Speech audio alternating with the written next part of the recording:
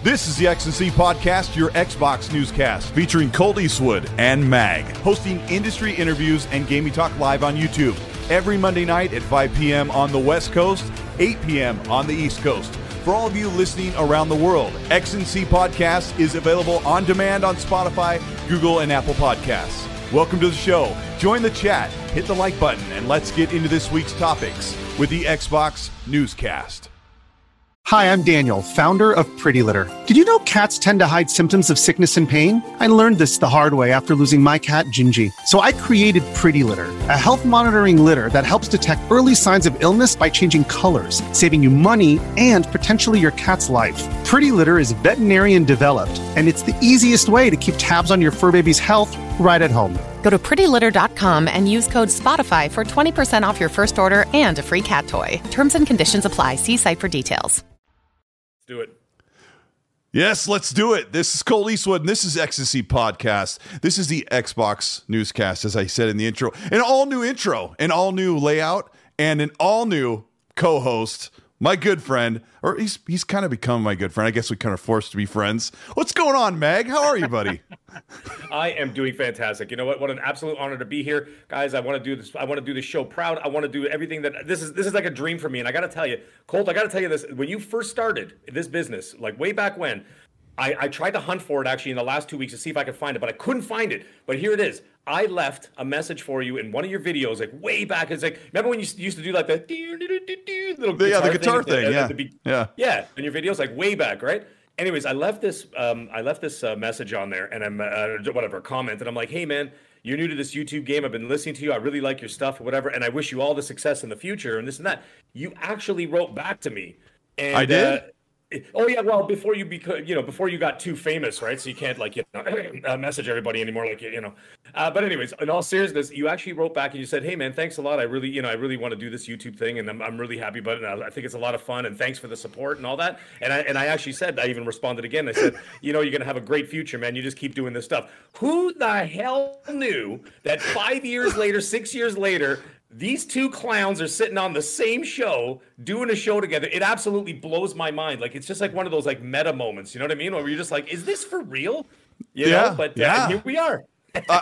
I'm super excited, and we're kind of getting into the show, and I want to give Mag a minute to kind of explain who he is. But we were talking just before the show started, like his mic was just something was a little not right. We were trying to get it right, make sure we could get everything going. And Mag says he had a bad dream that nothing was going to work on the first show. And I'm like, oh my gosh, 2 days ago I had a dream that I went to do the show, and this is total. This is like Mag in my dream. He's like, hey, Cole, I know we're going live in like 5 minutes, but I got to run to the store real quick and get some stuff for my family. Can you just, do the show until I get back? And I'm like, okay, because there's so many people here, Mag, that are coming to see the show. We really appreciate it. We got 400 people here as we're just getting rolling. Yes, and then I come into the studio, right? And none of my stuff is ready. My mic and everything. There's a mess everywhere. And I'm like, oh my gosh, it's so hot in here. But, well, it's confirmed, folks. Colt Eastwood dreams about me. Okay, you heard it here first. Okay, so I just want to let everybody know, all 417 of you, hit that like button to know that Colt Eastwood dreams about me and breaks out in sweats. That's a whole new thing for me. So I'm super happy about that.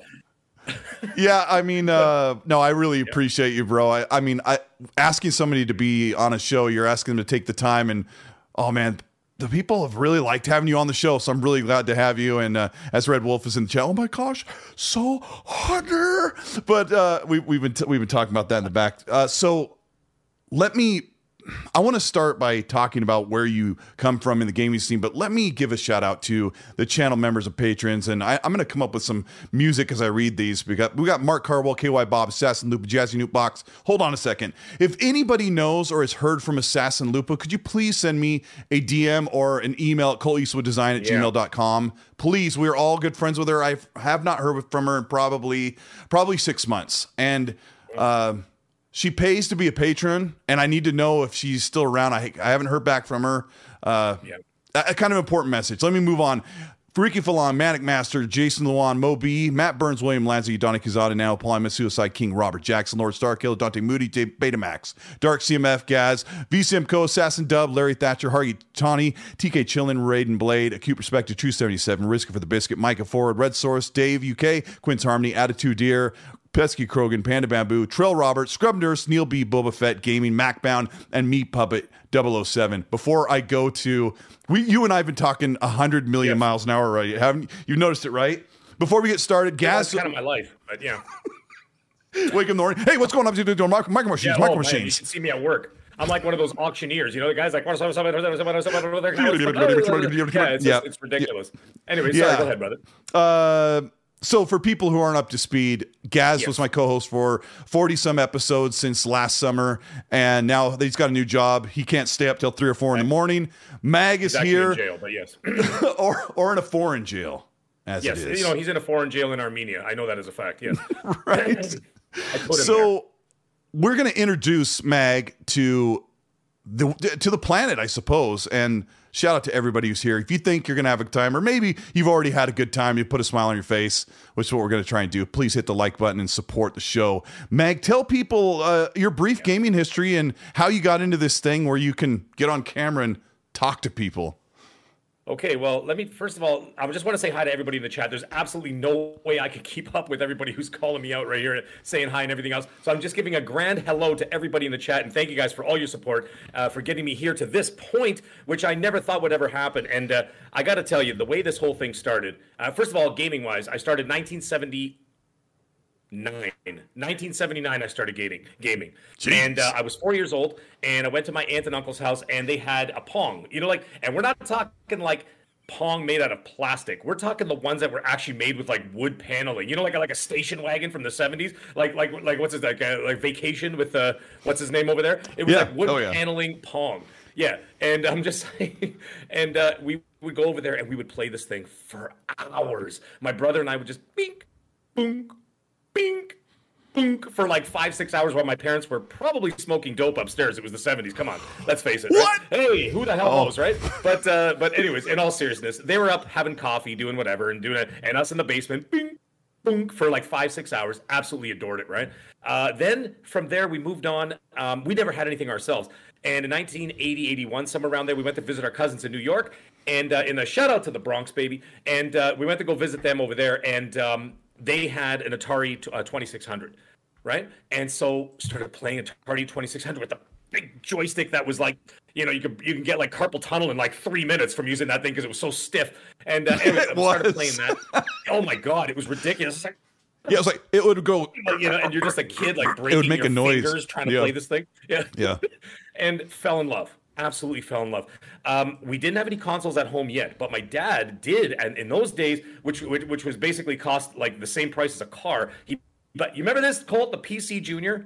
You remember the PC Junior? It was well, maybe it was before your time. Might be slightly right before your time. It was a home PC or whatever. The thing cost thousands of dollars, and he brought it home, and we played King's Quest on there. If anybody remembers the old Sierra days, King's Quest, my dad, my brother, and I would sit there for days, months, years playing King's Quest.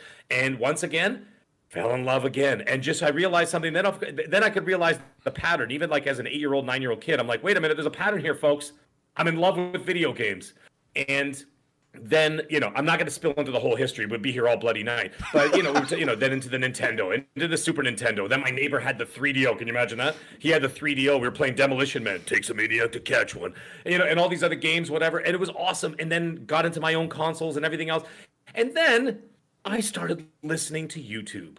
Okay, fast forward all the way till like, you know, whatever it was, 2015, 2016, 2014, whatever it was, Angry Video Game Nerd, all these other guys. But then I discovered podcasts. Yeah, same thing. Like everybody discovered those guys. And then I discovered like Dealer first, and he was doing those ridiculous videos where he did the videos with Witcher 3. You remember that? It was always Witcher 3 footage, and he'd be like, oh, you know. It was Witcher 3 or Forza Motorsport 6 for dealer videos back then. And I used to call him the Elvis Presley of YouTube because he'd be like, so Xbox, you know. Hey, what's going on, everybody? This is Dealer Gaming. Yeah. I used to play Dealer's and I know we're talking about YouTube stuff, but a lot of you listened to a lot of dealers' videos over the past 5 or 6 years. But I would have my phone sitting on my desk in the office, watch a dealer video, and he'd drop the F-bomb. I'd be like, whoa, because I'd be in the office. Dealer's fast and loose with that on the air. Yeah, I mean, me behind the scenes. Oh my God. I mean, keep in mind, I've been an executive chef for like decades, right? So the F word is my favorite word. But anyways, that's outside of the performing. French fries. But anyways, I do what I do. Hi in the chat. I see you guys. And anyways, started listening to that, and then from there, it sort of organically went into. Actually, you were part of the equation at some point. And I started watching those little videos, and then the evolution of the podcast. And then I started listening to like the Xbox, whatever the hell it was, podcast with Mooch and Crap Gamer and all those guys. Remember when they were it was like the big Xbox show and Xbox 448. Xbox Nation, I think it was. Yeah, Xbox Nation. That's what it was. It was Wednesday nights, and then we've all been there. Other people. Yeah, we've all been there, and then it grew from there and grew from there. But then something funny happened. After listening to a lot of these shows, I'd be listening to them while like getting ready for work, that kind of stuff. So I'd be in the shower, do my thing, whatever. And all of a sudden I hear like, Mooch say something, and I'd yell. I'd be like, "You're wrong, Mooch. This is what happens. You're supposed to do this, that, the other thing, blah, blah, blah." And all of a sudden my wife would like come into the bathroom and she'd be like, Who the hell are you talking to? And she's like, "I just hear you in the shower yelling." And I'm like, "Oh, I was just..." Never mind. I was like embarrassed, and I'm like, I was just talking to Mooch. He clearly can't hear me. And then this went on for like 2 years, yelling at my own phone, and I'd be like, counterpointing people's arguments and this, that, and the other thing, whatever, right? And then all of a sudden, Christmas came, and I got this box, and I said, "What the hell is this?" So I opened it up. I opened my Christmas present, and in there is this beautiful microphone, and I said, "What's this for?" And my wife's, I won't repeat exactly what she said, but I'll paraphrase. She goes, "This is the kick in the butt that you need." And I said, "Okay." And then my birthday is only like 6 weeks after Christmas, right? And with that came a new PC and a 4K camera. And I said, "Well, what's all this for?" She says, "You remember that kick in the butt I told you about at Christmas? This is to complete that kick in the butt." She's like, "Get on the air." It took me 5 months to get the courage to actually do it. And the only person I reached out to is because I was listening to Noof Nukem. Shout out to Noof Nukem, my buddy over there. He was just on the show with Mooch actually earlier tonight. Yeah. About Last of Us. They were talking about the season finale. Oh, funny fact about Last of Us, by the way. If anybody doesn't know, Hollywood Insiders are saying that John Cena is currently training for Abby for season 2. So be prepared for that. Anyways, in all seriousness, so I finally was listening to Noof, and he lost his co-host Primal Eve, and then he's like, "I'm looking for a new co-host for my show, Gaming After Dark, blah blah blah." And my wife's like, "Why don't you reach out to him?" I'm like, No, I don't want to talk to him. It was like I was like asking out a girl at prom or something. I was terrified. Finally, I got drunk one day, not even kidding, and I'm like, "Fine, I'm gonna do this." So I wrote him. I'm gonna be on a podcast. Yeah, I had to build up courage. By the way, my wife has the exact same drinking cup as you. It's ridiculous. It's so huge. Anyways, yeah, that thing. It doesn't not black though. Is cabinet. it a different color? Is it like peach colored or something? No, it's like burgundy or something. Just something pretentious. So that's something she would do. I hope she's listening to this right now. Anyways, here's the thing. I doubt it. I finally reached out to Noof, and I'm like, "Noof, you don't know me. I've been in your chat a few times. I'm just asking for a shot." And so he said, "You know what, man?" He goes, "I'll give you a shot." He goes, "You got a microphone? You got a thing?" I'm like, "I got everything. I got all the equipment. I got everything I need." And he goes, "I'll give you a shot, couple of weeks." I finally did that first show. I must have gone to the bathroom from 10 minutes before the show to actual show time, probably about 6 times, because I was so nervous to get on the air. And when I looked down and I saw like 65 people in the chat, I was like this, like just shaking like a leaf. I'm like, "Oh my God, all these people are listening to me." And then as soon as the mic went on, it just disappeared, and it just went, and it just went, and it just went and went and went. And then that same night, the next morning, of all people, Mr. Boomstick XL, shout out to him, by the way, which of course I'm on a show with, and Mr. Boomstick reached out to me the next morning. He goes, "Dude, I heard you on Noof's show last night. I want you as a guest on my show." So I'm like, okay. So I did that. So I'm like, holy, this is amazing. So I did a show with him.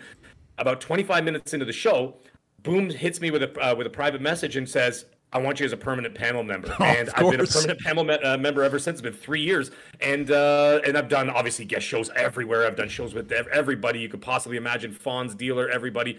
The only ones who had never called me, the Iron Lords. And I will be dealing with them when I see them in LA. I will be facing them square on because they never invite me on their show. And I'm home Sundays. Yeah, I've been on there once. I'm not home Sundays, but they are amazing. They are amazing. I'll close this up really quick too. not many people know, but back in 2017, when Xbox was about to go to E3, I think E3 was coming up in a week for the reveal of the Xbox One X. They were finally going to say the price. Everyone was really excited. And Crap Gamer DMs me on Twitter and says, "Hey, Colt, do you want to be on my show this Wednesday," or whatever it was? And I was like, I was so excited because I'd been on a couple little tiny podcasts, but like that was a big deal. And it's a big deal, it was a big deal. And it was a big deal at that time because there was some pretty big names on there. Xbox Nation. Yeah, Dealer was on there for a little bit. I think Rand had been on there a few times. I can't remember who were the real panel members, Rand but on there? Or was he like, or was he just kind of like rotated? I think he might have rotated in or out or guested on. But that was a big show, and But the whole point of all this stuff with Mag and I, like all of you that are here that are watching the show, all of you that are in the chat typing like crazy, you do this because when you're at your regular job all day, nobody wants to talk about games with you. So when you get here, like this is where we get to talk about it. We've got a ton of stuff to talk about. We're going to talk about some of the new Xbox games that are going to be revealed. We're going to talk about some leaks. We're going to talk about some ABK nonsense. We're going to talk about some bad news for Xbox and some good news on the other side of that. It's going to be a really good show, Mag. So welcome. All that to say, we've been talking for almost 20 minutes to say welcome to the show. We're so excited. First of all, before we get started, a lot of people want to know about last Monday. I was in LA for Monday and Tuesday to play Redfall with the Bethesda and Arcane team. And of course, I can't talk about what I think of the game until the 21st to 22nd. But this was an interesting thing where they flew me out. I went by myself. I didn't know anybody, and they got me in a hotel and everything. And I said, "Come downstairs to the lobby at 12:30 on Tuesday in the afternoon, and we'll get a shuttle for you to go to the event." And I'm like, "Shuttle? Like, okay." So I get down there and I see this one guy, and I'm like, "Hey, are you going to this Redfall thing?" And he's like, "Yeah." And this guy walks in from the media company that they're working with. And he's like, "You guys here for Redfall?" We're like, "Yeah, we're getting some Ubers." And we're like, "Okay." It's kind of weird. Like they're going to just throw us in a van and take us downtown. But they were really cool. The setup was really great. They had all of these rigs for us to play, and Ricardo Bear was there. I'm trying to tell you everything that I'm allowed to tell you. Ricardo Bear is the head of Arcane and the Redfall game. He is the one, if you read the Games Radar article or you watched my or Gaz's video, we covered the things that he explained when he was the one that said, it's not Left 4 Dead, it's not Back 4 Blood, it's more like Far Cry in a small town. And he stood up and gave us like a talk and explain what the game is and the setting and the characters. He goes, "You guys are only playing single player today because we don't want to let you play co-op because you'll all just run on like a pack of hyenas and just shoot everything in sight. We want you to get the tone. We want you to get the feel for the character." And it was really, really cool. And the people that there was a media event before that day, earlier in that day, and then our session in the afternoon was 20 some content creators that they handpicked from Bethesda. Funny enough, one of the reasons why I got picked was because the Bethesda PR person said she likes the way that I treat my positivity on Twitter, which is so funny because I'll say positive things on purpose with an elbow jab. And they said they love to watch people scurry and get upset because I'm enjoying something that I like. So plus, I've been able to get some sort of audience up, but in the past they would bring on, and I know this is a question that some of you in the chat may be asking, like, why did Colt get to go? Why didn't this person go? Or why didn't I get picked or whatever? But in the past, normally for these big games, they bring on someone who has 2 million followers that talks about a makeup line or streams like every game that is, or whatever. And they wanted specific people. One of the guys I kind of got buddied up with was this guy named JV, who has 750 subs, and he does a bunch of Let's Play stuff on Bethesda games. And so he's garnered a pretty cool audience. So got to play the game and hang out with people, and people are just really excited. And it's just a really good time for Xbox. And I think that event is not the end. That's all I can say. There's more to come, and we're going to get into that as we go through the show. So I don't know. You can ask me questions as we go along. I'll try and answer them the best way I can. But well, first of all, yeah. Zocker is being a a pest in the chat. He's asking he's pressing all these questions, which you know you're not going to get the answer to. But it's funny. Some people are like cold blink twice if it's a banger. But anyways, in all seriousness, he was asking if you played it on PC or on the Xbox Series X. I did see that. We played them on a PC, but as far as we could tell, they didn't look like impressive PCs. They weren't very big, that's for sure. They looked like something that my work would have put up for me back in 2013. But I don't know why they did that. But we were on 32-inch monitors, nice big headsets, sound really great. Paris and Chess, this Colt ducked me in LA. Paris was in the media event at like 10 that morning. And so we completely missed each other and never saw each other. And then I saw somebody else that said, "Don't tell anybody I'm here," because I told my work that I was sick today. And he flew out to LA. So Paris might know who that is. That was pretty funny. The most important question I got here in the chat is from Barbaric Cream, and he says, "Colt, when does your makeup line come out?" That's the most important thing. Oh, I mean, I could use a makeup we line. Need to know that. I'm going to get a line of toupees and maybe mustaches. Oh, can I use one? Apparently somebody called me Ben Kingsley in the chat. Don't think I didn't see that, by the way. Just because I'm old doesn't mean I can't read. Okay, I can read.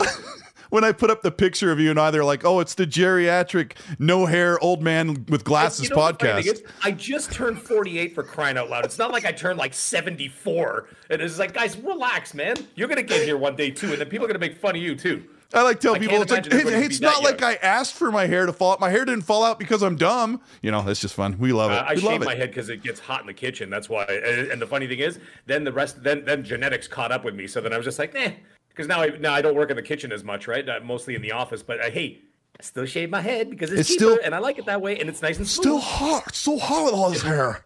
Hey, so today we found out that Mafia 4 is being developed. Yes. You were in the Mafia back in the day. Yes. So what do you think about Mafia 4? Well, it's an autobiography. That's the first thing about me. In all seriousness, I actually do have I do have family ties with Al Capone, but that was obviously a much longer. Yeah, it's down the line. I'm not even kidding. I'm not even making that up. Actually, if you look behind me, if anybody can see, if you zoom right in, I got a poster of Mafia right in between my arcade cabinets right there. There's a Mafia 3 poster right there. So I'm a huge fan of the series. Love that game. The fact that this is going on, absolutely adore all three of them. I think they were fantastic stories. I know some people had some problems with the third one. They're like, no, they didn't like the mechanics, or it was a little bit janky here and there, whatever, blah, blah, blah. Loved it. The open world had a lot of bugs, which were funny. I mean, how funny was it when you saw like a boat sail through the sky like Thor? You know what I mean? I'm like, is this Asgard? I played the game at the end of the Xbox. I played it in 2020, basically, at the end of 2020 is when I went back and like dove into it. And Lincoln Clay's amazing. I think Mafia 3 is so underrated. It's so cool. I loved it. Music was fantastic too. Oh, yeah, if you're a fan of the 70s, man, like you know, a fan of that music, great. I loved Lincoln Cole. He was a great character. Again, that's why I got a poster of him on the wall there. I absolutely adored that game. However, I got to give it to him when they did that remake of Part 1. That was a real litmus test of what we're going to be getting going forward. That game was absolutely stunning on the Xbox One X. It wasn't on the. I didn't play it on the Series X. Did they even do did they boost it even higher in the Series X? No, I think it's still it's like a 4K 30 affair. But I had never played Mafia 1, and when I played it, that's why I went back and said I got to pick back up with 3 because I left it like 10 hours in. Mafia is great, and that studio is just really. They're special. They do a good job. I'm excited. Well, I mean, chat, let us know what you think of Mafia 4. That news just kind of slipped in today, but there's a couple other games that are leaking. We're hearing that GTA 6 is ready to be announced or even revealed in some sort around E3 time. Normally, Rockstar doesn't reveal at E3 at all. They do it on their own. But what have you heard about GTA 6, Mag? Well, here's the thing.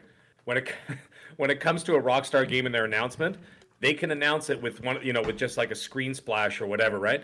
And it could still be 3 more years from then, right? Or it could be 2 more years from then. So I don't get excited until I see, and even when I see a trailer, I still don't get excited because it still could be 2 years from that trailer, right? So it's a bit of a problem. Punty, I saw what you wrote in the chat there. You should be. Stop it. He's like, I'm going to stop making fun of Magno because now he knows about my mob connections. I'm like, yeah, you better cut it out.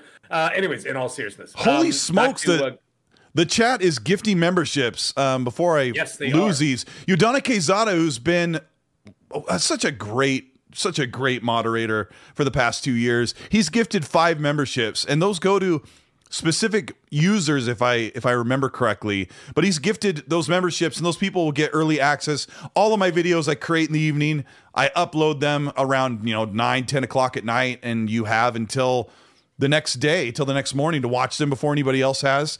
Who else we got? Assassin's another good friend of mine, gifted a membership, and another friend of mine, MacBound. I talk to these guys as much as I can. They crack me up. Thank you so much for doing that. Let me get a couple supers before we get diving in, because I think people want to say hi to Mag. We got Brad Ward Fight, who's always cracking me up on Twitter.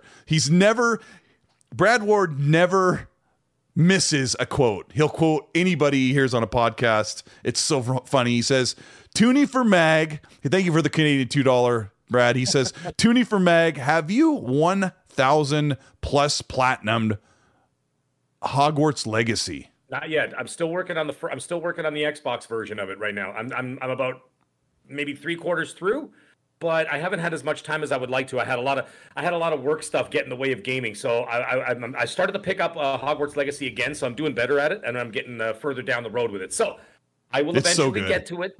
It's so good. I'm doing all those collectibles. I'm Revelioing the hell out of everything. I'm like 1, 2, 3 Revelio. 1, 2, 3 Revelio. 1, 2, 3 Revelio. And it's like I sashay around the castle. I'm constantly spamming Revelio. Yeah. I feel like a Chippendales dancer. I'm just going like this, like constantly. Every room, I'm just going like this with my wand. It's like magic. Magic Mike, indeed. Whoa, yeah, here we go. You're like, by the way, with your baton, you're like in the flag team. Yeah, there you are, just looking real snazzy. Thanks, Brad, for that. Nice, by the way. Cordwainer Mag, the man with 1,000. I'm closing in on 400,000 achievement points, so I'm not doing too bad. By the way, Game Polito, quickly. My gamer tag is I am the Mag, all capital letters, all one word. That's for PS5 and for Series X, and for the Switch that I never use. But anyways, back to what the heck were we talking about? We were talking about GTA 6, right? Wow, this is interesting. I'm not used to having someone who has a longer attention span than me. Good job, Mag. Anyways, listen, GTA 6. However long it's going to take, whatever. We've got so much stuff to keep us busy that it really doesn't matter what they do. They can announce it tomorrow, and it won't even create. I won't even not even a hair on my arm is going to stand up. I'm just going to be like, all right, when it comes, it comes. It'll be 2 years. Like I said, they can announce it tomorrow. Yeah, I mean, what's it? March 2020. Yeah, do you guys remember, and I'll ask Mag as well, but do you guys remember when the very first trailer for GTA 5 dropped? It was we didn't know it was Michael, but at the time it was Michael overlooking the city, and then they said the game was going to come out at this one point, and that it got like another year delay, it seemed like. Yep. Do you guys remember when that initial reveal? I was thinking like 2011, but I don't really have anything that... It was almost 2 years to the day. Okay, 2 years. Not to the day, sorry, but it was within 2 years of when they first showed that. Yeah, you remember that one? It's like he does just Michael says like one sentence.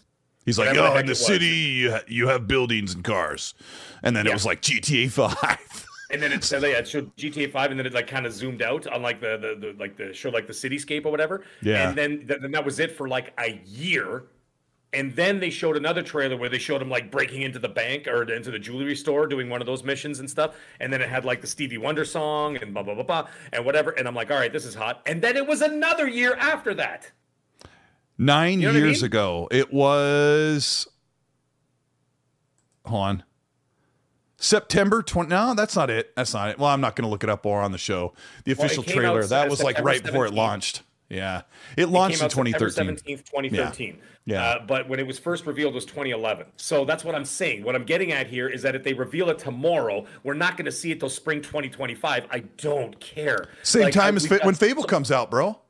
Yeah, no kidding, right? Yeah, they should have a race. It should be a Fable GTA 6 race to see who can actually finish the game first. But anyways, we got lots to play in the meantime, right? So who cares? Let them do the thing. I'd be interested. I'd be like, all right, that's hot. We already know the game's coming, so it's not like it's a surprise. I mean, if anybody's worth their salt, you all saw that, the beta that they showed, that beta gameplay. It showed the girl like in the McDonald's or the McCluckin or whatever the heck it's called. Or standing in the middle of the road going... Yeah, and it's just like it showed that's the woman with the gun and stuff and whatever. So like those are just like beta tests or alpha. Actually, that's probably alpha footage. That's fine. Go ahead, show all that stuff. We saw all that. That's not going to do anything for us, and it's not going to get me any excited. I don't get excited. See, I used to when I was younger. I used to get excited, but the thing is now, I can't get excited for something that's 2 years out. It's so far away. Like, I'm just like, whatever, man. What's coming out next month? I think a thing like GTA 6 and chat, let us know if you agree. I feel like I don't need to worry about if GTA 6 is going to let me down. I'm pretty sure I'll end up liking it a lot. So I'm kind of with Mag. I don't need to get too excited about it because it's a ways off, and I know it'll be great. I don't have to worry about, is it going to suck? Nah, I doubt it. It'll be great. I mean, okay, let's address the elephant in the room because I know the chat wants to hear about this. Okay, I'm telling you right now, whether they want to or not, well, they got no choice. They got to hear about it. So thank you, Siki, for the setup. Yeah, he's just saying he liked my setup. Here's the thing. It does look nice. A lot of people are talking about, is the game going to be woke? Because what, GTA? Now here's the thing. They're like, GTA has always been very controversial. They've dipped a lot into a lot of controversy and stuff like that. Will they be afraid to do that because of the cancel culture mob and all that stuff? It's been a big point of contention with a lot of people, and so a lot of people are afraid that that's going to spill into the game. They're like, oh, it's going to lose its edge. So I'm very interested to see if it's going to maintain its edge. Dan Houser left. Had a lawsuit with Lindsay Lohan. Remember in the last one, they had a lawsuit. Yeah, and that was pretty tame. Like that source material is really tame on GTA 5. The game is 10 years old now. The world's changed a lot in 10 years, and a couple people have left the head of Rockstar Studios that make GTA. So, I would think some things would be tamed down. I mean, even that's what I'm thinking, and that's what a lot of people are afraid of. Will it make it a worse game? I think they'll find different ways to wrinkle people's forehead. Don't you? This is what I'm saying. This is a fine line they got to dance here, right? Because gameplay wise, the gameplay is going to be just fine. I mean, I know GTA is a little bit janky. Like it looks great when it comes out, but then it gets dated pretty quick, right? And look at Red Dead Redemption 2, one of the most gorgeous games I've ever seen. But if you actually played it so slow. And in the first Red Dead, I felt like I could pull up my gun on foot or on the horse at any time, and I was really felt clumsy into a lot of the times. But that's exactly what it is. It feels very clumsy. It doesn't it doesn't tick along at a good pace, right? But anyways, The thing is, I think the game's going to be great. But the thing is, a lot of people are afraid of, and like I said, it's a valid argument. It's something that'd be worth debating with people. Are they going to lose their edge because they're afraid of the cancel culture? I mean, by the time the game comes out, maybe cancel culture will kind of be gone, or maybe it'll have toned down a little bit. But who knows? It's something that a lot of people are talking about online. If you test the waters, you get a feel for the breeze and see which way it's going. To see a lot of people are discussing that right now, and I'm very interested to see where it's going to go. So I'm super interested. I don't really care either way as long as the game is good and it doesn't get ridiculous. But I mean, I want some of that silliness. I want the Laszlo's on the radio. And I want those ridiculous commercials. I want the silly billboards and all that stuff. I think that'll all be there. There's just some things that they have to, that will just be different. I think they'll just make concessions. There's some things that don't fly anymore, but you got to push the envelope in a different way. And I was trying to find who said it in the chat.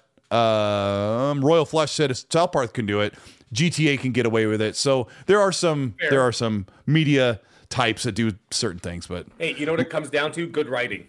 That's what it boils down to. Well, that's what it is. The problem is they lost one of their good writers because one of the brothers left.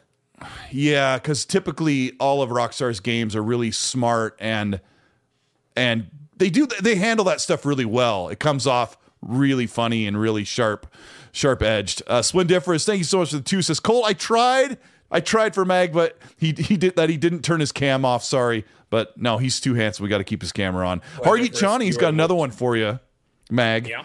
He says, guess who owns Sierra? 3 letters. It starts with A and it ends with a K.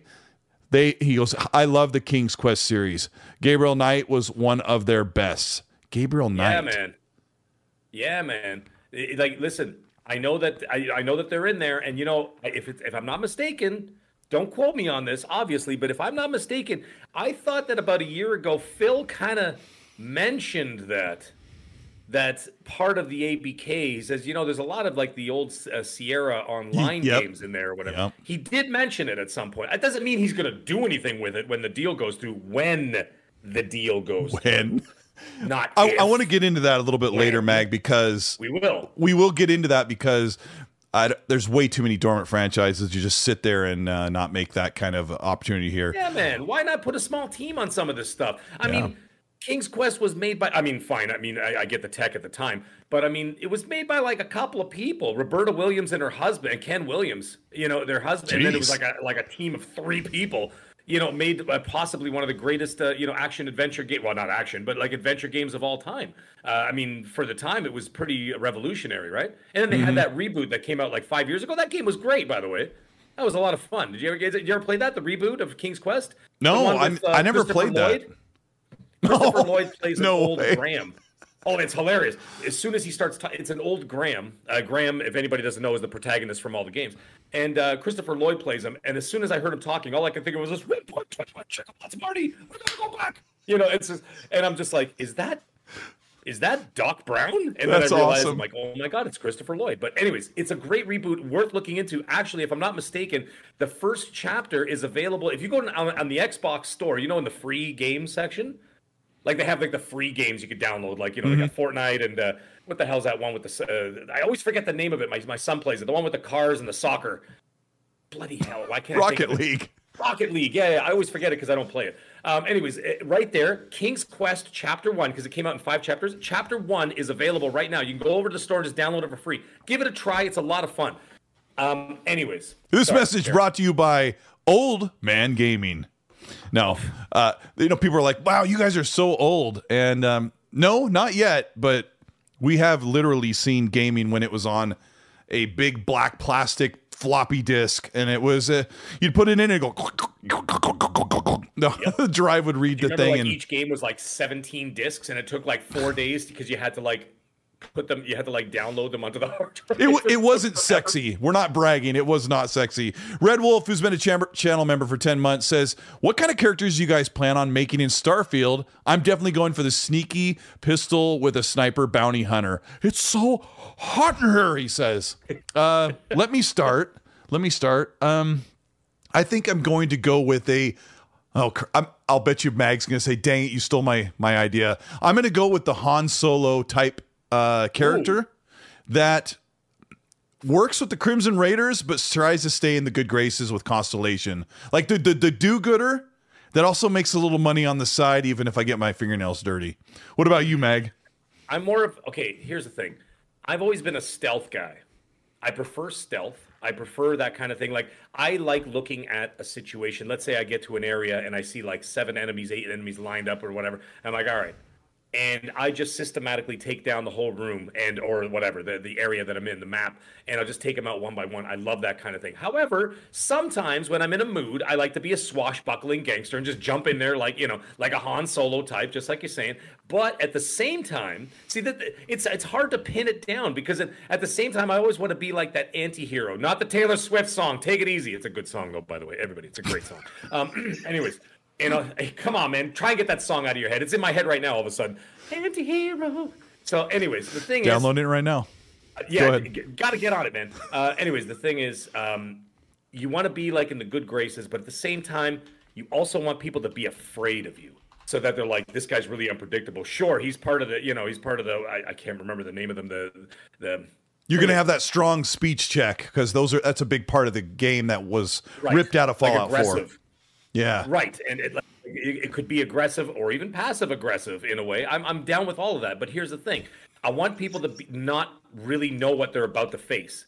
You know what I'm saying? Like they're staring at you and they don't know what to make of you. They're like, okay, here's you standing here. He's parlaying. He's not shooting us. But if we say something, if we make one move, he's going to shoot us all dead. Kind of like a Mandalorian. There we go. That's the best way I can put it. Very much like the Mandalorian. Okay. He's sort of like a nice guy. You know, he's still, you know, he could still be the kind of guy that will take out your whole crew with 4 shots. You know what I mean? If he's feeling snazzy. Yeah, Cord in the chat said, I'm going to be a Mandalorian babysitter. Yeah, I've been watching the show as well. Yeah, I memean, Star Wars references. Starfield will be better than most Star Wars movies lately, I'll tell you that. Well, that's probably going to happen. Abdel114, who's been a channel member for a month. We also had Detective Seeds joined the channel membership and it has the early access. Nice. And check out Detective Seeds' channel. You'll find it by Detective Seeds, 2 words, and he does reviews. He gets early review copies And yeah, go check him out. He's pretty awesome. Abdel114 says, Colt, blink twice.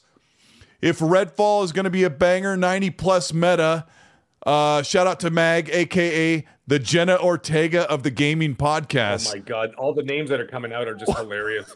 I don't know where it's coming from, but it's really funny. I've been called like 11 different names tonight. By the way, De Silva, you're absolutely right. Rambo way, stealth until discovered. Sorry, that's a good way to put it too. I like to be stealth. You know, like Far Cry 5, you get in there, you start Far Cry 6, you're stabbing people, you're doing this, you're doing that. When the stuff pops off, you got to get out the assault rifle. Yep. You're like, oh, well, here we go. And then that's when you double gun it. But anyways, yeah, I can't every wait. name in the book. It's been Jenna ridiculous Ortega, tonight. though. Oh, that's interesting. Yeah, well, I mean, I was also called Ben Kingsley earlier tonight. I'm like, I'm 48. Let's take it easy, guys. Ben Kingsley. I know, Ben Kingsley's like 49. Stuff Sean with the 2-pound super says, grinding some Halo. Shout out to Colt and his dad. What the heck? The guy's like the same age as me. Meg and I are the same age. I'm like 72. So Biff Rinaldi with the $2 super chat says, 10 hours into Hogwarts. Definitely getting that 1,000 gamer score. I did not get it, but I put 60 some hours in it. I think like 62. And by the end, I was like, okay, I've had my fill. This game was awesome. I'm so glad I played it. Chasmite with the $10 super says, cancel culture didn't do anything against Hogwarts Legacy. I think people just stopped caring what the crazies think. What about what do you think, Mag? Is cancel culture going? Here's the thing. It's a fine line, okay? It's a fine line because what's going to happen is you get the people that are still working and making these games are still afraid of the backlash. However, Hogwarts, he's absolutely right. Hogwarts has proven that what's going to end up happening is that it'll actually work against them, because then people who are against cancel culture will specifically go out and buy the game just to upset those cancel culture people. So I bet you about 2 million of those copies of Hogwarts Legacy were out of spite. Right. You know what I mean? Right. Sorry, call me a name now, guys. Jen Ortega, for crying out loud. There we go. I just put I put the horn on. She's really popular right now, so that's a good thing. I wish people would call me the Jenna Ortega, or who's the other hot Hollywood is a Pedro Pascal. I want to be one of those, but instead I don't know what they call me. Pascal? You can be Pedro Pascal. And now people are going to call me Stone Cold Steve Austin because I'm not wearing my hat now. But anyways, you know. Hey, what are you going to do? What shirt are you wearing right now, Mag? It's Game Boy. Look. Hey, it's Kaylee Cuoco for Priceline. Ready to go to your happy place for a happy price? Well, why didn't you say so? Just download the Priceline app right now and save up to 60% on hotels. So whether it's Cousin Kevin's Kazoo Concert in Kansas City, go Kevin, or Becky's Bachelorette Bash in Bermuda, you never have to miss a trip ever again. So download the Priceline app today. Your savings are waiting. Go to your happy place for a happy price. Go to your happy price, Priceline. Oh, okay. All right. I have I'm a t-shirt collector guy. I got about 250 shirts. I'm not kidding. I have drawers filled with gaming shirts, movie shirts. Actually, I've got a new one. I'm probably going to wear it next week. It's Freddy Krueger with his claws out like this with a big rainbow. It says, follow your dreams. No. I think I'm going to wear that next week. But yeah, you have more gaming shirts than GameStop does in their. Wow, that's where I get a lot of them from, in Walmart. If they just happen to have whatever game game I want. I just got an Asteroid shirt too, by the way, 1979, baby. Never liked that game. I could never get very far into it, and I would die. And then I'm like, man, that was a pretty challenging game back in the day. Okay, let me move beyond the 70s and 80s. Flash with the $5 super says Xbox should revive True Crime to rival GTA if the ABK deal goes through. And I don't remember Activision or what studio, who owned True Crime. Do you remember, Mag? True Crime was a lot of fun. I loved that game. I loved it too. Someone in the chat help us out, man. I just remember that they tried to revive True Crime and they ended up turning it into Sleeping Dogs, which is fantastic. So yes, help us out if you know the history behind that. You know what, Meg? Did you have your unicorn hat on when I was not looking at the actual feed? See it? I did not see it. Well, actually, YouTube's doing this thing where it goes off of live, and my mod messaged me and goes, "Look at the screen." I'm like, I am looking at the screen. Like, look at what he's wearing. And I go, "What shirt are you wearing?" You're like, "I'm wearing a Game Boy shirt." Now I understand that I'm so far behind. Okay, you know what? We just Now somebody just called me Walter White in the chat. Oh my God. Okay, I would hold on to that one too. Walter White. Now let's hold that one. I'm the one who knocks. Here's the thing. What the hell are we talking about? Oh, I was wearing the unicorn horn. Yeah, when I stormed off and I put the horn on, I'm like, you guys want to call me names? Call me names now. But the funny thing is, when I was seriously talking about Hogwarts Legacy and cancel culture, I was wearing the horn the whole time. And you didn't realize. See, I tore it up. I can't believe you didn't see it. Oh, that just made the replay 1,000 times better. Yes, that's right. I am. This is my fault. I usually keep the live feed over here, and I didn't have it this whole time. We got a couple more here. We got to get back on track. Risk It for the Biscuit says the last 3 Star Wars movies are the best. He thinks. I liked Solo. Most people didn't. I liked Rogue One. I don't know if I really cared for the other ones as much, but I don't know. I got to tell you, Episode 7 was actually, I enjoed Episode 7. Which one's that one? That was the Force Awakens. If you want to talk about the newer Star Wars. Yeah. I don't want to talk about what's it called, The Last Jedi, and then even Rise of Skywalker had a few moments, but you know what? Rogue One was really good. Rogue One. Gary Whitta wrote that one, I think. That was a well-made film. I got to give it to him. I can't remember the guy's name who directed it, but Welsh guy. Great movie. I thought that was a fantastic movie. They should have digitally redone James Earl Jones's voice like they did for the Obi-Wan show, because he sounded old. Are they you guys doing? Think I'm old. He's 90. Okay. He's like, crying out loud. Luke. I mean, that AI stuff is going to be a big part of gaming. I think pretty soon. I don't want to get into that discussion, but I think there'll be a point where for other side characters, you can just use an AI generation for voices. I would like to just like put my name for Obi-Wan. They literally, James Earl Jones did 0 voice work for that. They just printed him and. Yep. They just basically pieced together words that he already had, and they had the computer spit out the rest. And he sounded fantastic. Like, I really listened. I cranked it up to like level 50, and I had my ears up against like the home theater. My wife's like, "You're gonna go deaf," and I'm like, "Shut up! I just want to hear if there's any like waver in the voice." Nothing, man. It sounded like he did in 77, like straight out, or even like in 1980, straight out of Empire. Anyway, I mean, this will be the future. It'll be the future. I think it'll be a good thing that you'll be able to revive things like that. For murder. Well, I mean, I don't want to get on that topic too much, but you know, in movies, when they have to do flashbacks to the younger main character, they'll be able to digitally recreate them the way they looked when they were 15, and they'll be able to use. We're going to see that. Did you see the trailer for the Dial of Destiny? They pull off the Nazis pull off the thing, and there's like Harrison Ford. He looked like straight out of 85. You're like, oh, and he looked incredible. It looked like he was a little bit older than the last ones, like, because I think it's probably just later after like the third movie, but it just looks realistic. It was incredible. It's incredible. I've got a couple supers here, but I want to talk quickly about Suicide Squad. This is more of a discussion with Suicide Squad, cutting right to the chase. They are supposed to take another 6 months. Jeff Grubb from Giant Bomb believes they're actually planning internally, and they haven't said publicly, that they want to push that game into 2024, which means maybe it needs another year. Meg, I got to ask you, I gave my opinion on Fonz's show yesterday. Do you think they're going to try and change this as much as they can because of the backlash? Like, explain what the backlash is as well, for those people who are kind of catching up. All right. Here's the problem with that game. I was excited for it, obviously, because I'm like, hey, it's their first game since Arkham Knight. I'm in, right? Because that Arkham series was monumental to gaming. I don't care what anybody says. It was fantastic. Although the third one faltered a little bit because there was way too much focus on the Batmobile. But hey, that's neither here nor there. People still agree with you. It's amazing. I still think Arkham City was the best one. The second one was the Empire Strikes Back of that series. But anyways, back to this. I'm like, this is their first game since. I'm really into it, whatever, blah, blah, blah. But then they did something really stupid at Warner Brothers, which is kind of silly because Warner Brothers is really starting to pick up the pace now in the Hollywood side and on the gaming side of things. They're really starting to fix all their mistakes from the last 5 years. Now, the thing is, the biggest problem is they greenlighted 2 games that are almost identical. You got Warner's Montreal coming in, and they're like, okay, we're going to make a 4-player online game with 4 characters that nobody cares about. And then we're going to do it like that. And it's going to be an online thing. And like, okay, fine, go do it. And then all of a sudden, they come in and they're like, all right, we got this idea. it's going to be a 4-player co-op game. And the guy's like, this sounds familiar. And he goes, with characters that nobody cares about.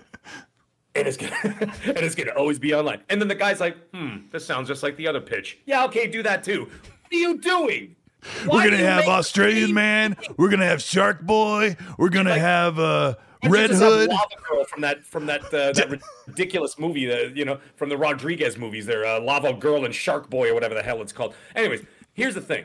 Okay, you greenlight 2 games. Okay, now you can easily say that the Suicide Squad one would be a better quality game. The problem is Gotham Knights came out and it was as the children would say, not old men like me, Walter White, mid. Mid it or came mid. out mid. I paid 50%. I bought the game at 50% off, and it was mid at best. My wife and I played it. We were like, right, and it was good. basically it. Right? Yeah. It was mid at best. Okay, all right. Shout For out all to the Dick Wingbat. kids. You want me to say any other cool words? Anyways, in all seriousness, Cap. Then you have to say Cap. If you liked it, that's Cap. That's Cap. Yeah. Cap. This is the Gen Y show or Gen Z. Yeah, the Gen Y show. So here's the thing. You're coming off the heels of Gotham Knights, which wasn't very good.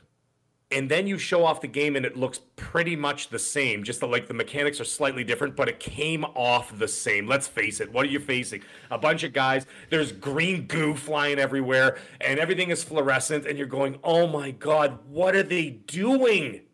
Right? And Crackdown the thing 4. is, they're delaying the game. Fine. I don't think it's the mechanics of the game that need the delaying. I think they're going to change the actual gameplay. I don't think there was anything wrong with it. It looks sound. You know what I mean? Yeah, Like, it looks fun. It looks fun. I mean, it's obnoxious. Yeah, You can fly everywhere, but yeah, like the movement, everything looked all right, and everything else. King Shark did his big jump and then like stomping on guys and doing everything he had to do. Whatever, that's fine. But I think it's the subject matter, the way it was done, that like you're playing with people that nobody cares about, and the villains are the people that you want to play as.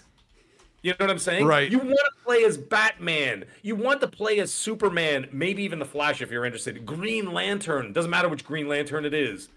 Those characters. Nobody wants to play as the Captain Boomerang. What is he going to do? Anyways, that's besides the point. I'm just going off on a tangent. But the point is, I don't think the game is, it just doesn't seem hot. And it also, don't forget, Avengers. Okay, Avengers had the same vibe. It looks like the same kind of idea. The best part of the Avengers was that first level on the bridge. After that, it all kind of fell apart. It just became like a ho-hum. And I think everybody's afraid of the ho-hum. They're afraid of, like, they don't want to do like the useless, looter shooter thing. I mean, Borderlands does it great. We don't know if this is going to be great. But Borderlands has a reputation of being a fantastic looter shooter. Destiny is same thing if you're into Destiny. I'm not into Destiny, but for people, I'm not giving it for that. It's so much different because when Borderlands was shown, people were like, wow, that looks really cool. And when Suicide Squad is shown, everyone's like, oh boy. Yeah.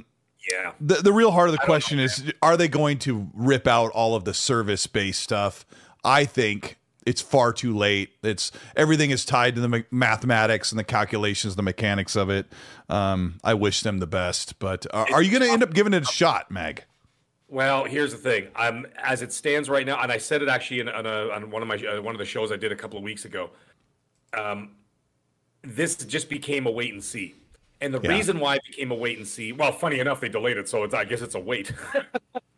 But the thing is, it's a wait and see for a different reason. I mean, we've got I'm still neck deep in Hogwarts, for crying out loud. I've got Resident Evil 4 in a couple of weeks. Well, we've got Resident Evil 4 in a couple of weeks for everybody who's interested, right? You've got Jedi Survivor a few weeks after that. If you're a Nintendo fan, you've got Tears of the Kingdom right after that. You've got Redfall right after that. You've got Diablo 4 a week after that. Like, come on, guys! Like, how many games? And then and if on the PlayStation side of things, they have the big DLC expansion for Horizon Forbidden West. What's it called? The Hot Shores or Hot Springs or whatever the hell it's called. Hot Springs sounds like an adult film. I think it's Hot Shores. Anyways, you have so many games to play that I'm like, you know what?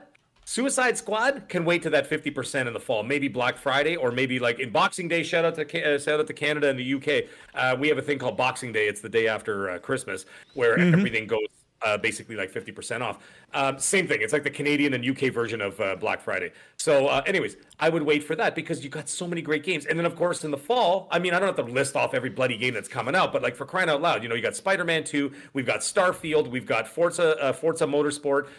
you know, and then Hellblade 2 possibly. PlayStation will have another big game that they'll announce at their showcase this spring or summer. Yep. Yeah. Dead Island 2. Thank you very much, Colt. I just saw it in the chat. Dead Island 2. That's coming as well. I'm a huge zombie fan. I can't wait for that. I thousand Dead Island 1 and Dead Island Riptide. Absolutely adored those games. They were janky and ridiculous, but man, there's nothing more wonderful than shoving a golf club through somebody's face. It's so fantastic. Sorry, Joel. Spoiler alert. But anyways, you know how it goes. Bang! But come on, man. The game's 3 years old. If you haven't played it by now. Anyways, that's what I'm talking And I about. have. I've played all the way through. I played all the way through it. Can we just say how absolutely fantastic Dead Island 2 looks graphically? So good. I think it did a great job. And this is the same Dambusters that made that hot garbage Homefront: The Revolution that I wanted to like, but you know what? I enjoyed that game for what it was. I thought it wasn't great. I mean, I bought it for $2 and it was like Far Cry Light. It was fun. It was like a Far Cry wannabe, but the first Homefront was way better. It was like a Call of Duty wannabe, and I thought Homefront, the first game, was fantastic. But we're not here to talk about Homefront. But I just threw in the chat. Had a great multiplayer too.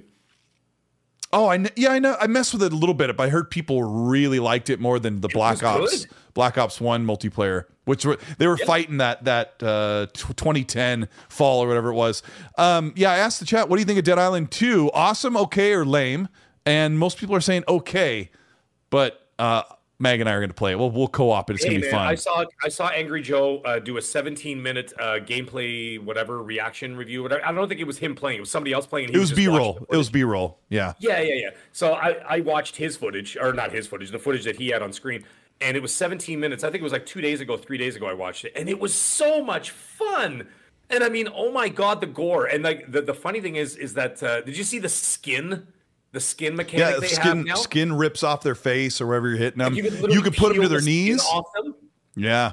And then even that, like, you can burn the skin and stuff. And oh man. Yeah, it's going to be good.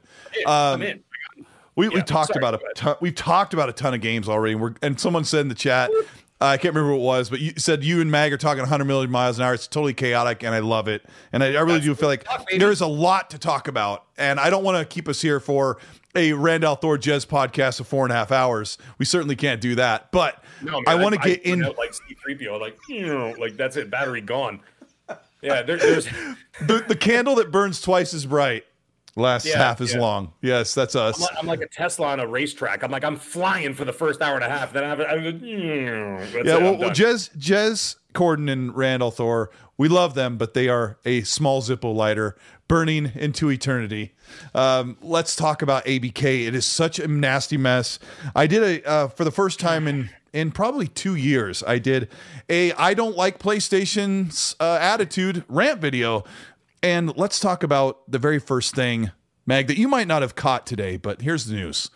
Let's get into the ABK section of the podcast. The FTC has requested from the government a $160 million additional budget to, quote, protect consumers. So Lena Khan is asking for more full-time employees so they can bolster up we need to make sure that there is healthy competition. Hold on a second. Can you please repeat that for everybody in the back that didn't quite get everything that you just said? So you're saying that they're asking for another $160 million for what exactly? Additional full-time employees to work on the protecting the consumers committee part of the FTC. And I mean, is this because people are quitting on her? Is that what's happening? Because seeing that all the Republicans literally just walked out, they're like, this is ridiculous because they're not getting their say. Regardless of how you feel, Democrat or Republican, I'm Canadian, so I don't care either way. Beautiful. But, I just watch it with a bowl of popcorn from up north, watching our crazy cousins down south all fighting about this stuff. But listen, here's the thing. By the way, I'm half American, so don't get too excited. My dad's American. Before everybody's like, damn Canadians. We're originally from the Bronx. Anyways, here's the thing, is that you had the Republicans basically walk out because they weren't getting their say, which means that this is a one-sided argument, right?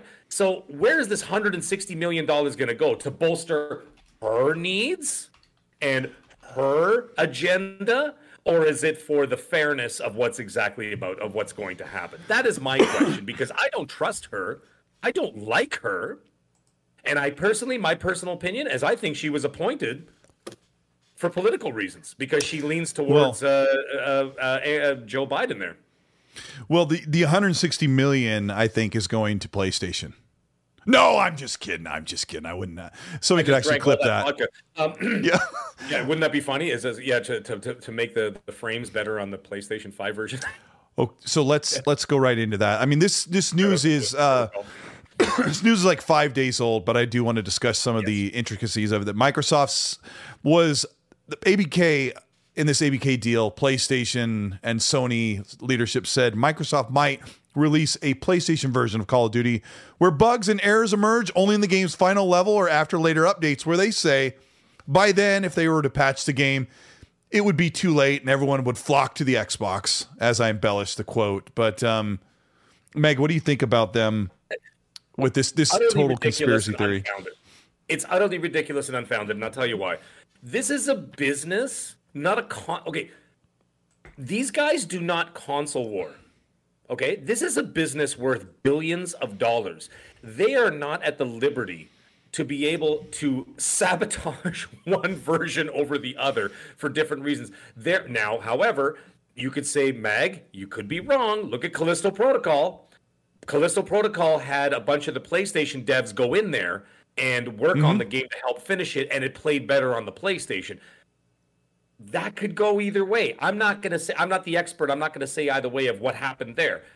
Or some, but the thing is, when it comes to this, first of all, they're not going to sabotage the competition because they need the money from, they don't need the money, but I mean, it'd be nice to have the money from PlayStation because every PlayStation copy they sell, they make 30% without having to do anything. Right. And that 30% goes right back into the development of future games. And you know how I know that's a fact? Because Sony right now is crying that they're going to be losing their 30% of sales because that helped make what? Their first party bangers, which don't make them enough money. Which they admitted to, right? They admitted to that. They admitted to. So Microsoft would be doing the same thing, brother. They'd be funding Bethesda with the 30% that they're getting from ABK or putting it back in ABK. Sure. Right? Sure. And they're making it from Nintendo, from PC, and from Sony, and they put that 30% back into their coffers, and they put it towards the development of whatever, Diablo 5, or Indiana Jones 2, or even just to finish Indiana Jones 1, whatever the heck they're doing. And that's how they do that. That's how they're going to operate. So why would they sabotage making money for, you know what I mean? It doesn't make any sense to me. This is fanboy rambling nonsense. Let me side with PlayStation and Sony for a moment there. PlayStation knows full well this is such a contradiction to what they say and what they believe, because they know that Xbox has all of the power with their game on a service. Because if Xbox puts Call of Duty on Game Pass, they know they're going to make a crap ton of money on residual revenue stream, a renewable residual revenue stream on Game Pass. Sure. Now, please understand, audience, and thank you for being here, and 1,100 of you that are listening to Mag and I talk like crazy lunatics with our heads flying off our shoulders. But you have to understand that a residual or a consumable revenue stream like Game Pass is far more lucrative than to just sell something once in November and hold on to that big payment that comes in. So PlayStation knows more than anybody that if Xbox can continue to keep people subbed and paying $10 to $15 every month without even looking that direction while it comes out of their checking account and enjoying all the games, they're going to make a lot of money. Now, PlayStation will sell the game for $70, and with or without Xbox, Mag, they still have to pay the 30%, and the rest is gravy. It's all their revenue and profit. I made a mistake, by the way. Maxi Corman corrected me in the chat, and he's actually 100% right. It's actually 70% of that goes to Xbox, not 30. Yes. Because, sorry, I reversed I knew what you meant. in my brain. I knew what you meant. But I think everybody knew what I meant. But Maxi Corman, thank you for pointing that out. I'm actually not one of those guys. What'd you correct me for? You're absolutely right. Mag knows that there's a 30% fee, basically. Yes. Yes, to that's have what the I meant game. to say. My apologies. Yes, and I knew what you meant. I didn't even think twice about it. So here's the breakdown, and thanks to Hargeet Chani, who is Hargeet Chani. He's a smart dude, but we were we were running the numbers. I said, Hargeet, I'm going to make this video about ABK tomorrow. can you help me figure out how much PlayStation stands to lose? Because Sony admitted that they think that 15% of their PlayStation console users are going to jump ship and just play Call of Duty on an Xbox ecosystem, whether they buy an Xbox or play it on PC through Game Pass or just Game Pass. Okay, let me get to the point. 15% every year equates to $110 million PlayStation is going to lose. Now, they make $3 billion per year in revenue on the PlayStation platform. This is 3%. Pay attention because numbers can get super boring. 3% of their yearly revenue that they normally get is going to be taken away from them by people jumping to Xbox. Now, they're trying to frame that to the FTC and the CMA that's going to hurt them and will reduce competition. 3% is not a big deal when it comes to $3 billion, but when your PlayStation and that extra 3% was always guaranteed to you because you're the king and the 80% market share, Xbox has offered them 10-year agreement for Call of Duty, and they still refuse to come to the table. They won't even return their phone calls, and they've even lied to the CMA and the FTC saying that Microsoft is doing this in bad faith. Oh my gosh, Anna died. That Microsoft is going to hamstring them, stab them in the back, right, Mag? They think that Xbox is going to say, here, sign this legal agreement to keep the game, and then they're just going to yank it from them. And then they'll get sued. Like Lucy from Charlie Brown when he's about to kick the field goal. Yeah, it's not going to happen, guys. This is the real world. This is not YouTube and Twitter squabblings, okay? Or like Twitter Spaces where people are on there for 9 hours. And speaking of which, who the hell has time to be on Twitter Spaces for 9 hours? Don't you have a job? Don't you have something to do? Go dig a ditch. Go serve some tables. Go get a job. Go mail some letters. Do they mail letters anymore? Who the hell knows? Holy smokes! You're so old. You said dig a ditch. I'm surprised you didn't say go fly a kite. But anyway, in my day, way back in here. But anyways, in all seriousness, look, they're not going to do anything like that. It's not like that. But you are right about one thing. 110 million. Is that what you said? Give or take. 110 million. Yes, and okay, De Silvia says that's a lot of money. 110 million is a lot.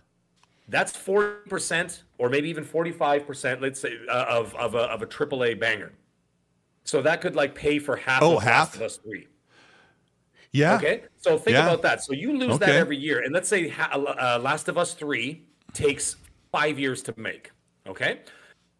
Well, that 110 million easily paid for Last of Us 3 over the course of 5 years, paid for Last of Us 3 and maybe another Spider-Man. Because that would be $550 million. Okay, between the two, that would pay for 2 AAA bangers over the course of 5 years. Because, listen, when it comes to these corporate, right, if you think about it that way, $110 million you lose every year for 5 years.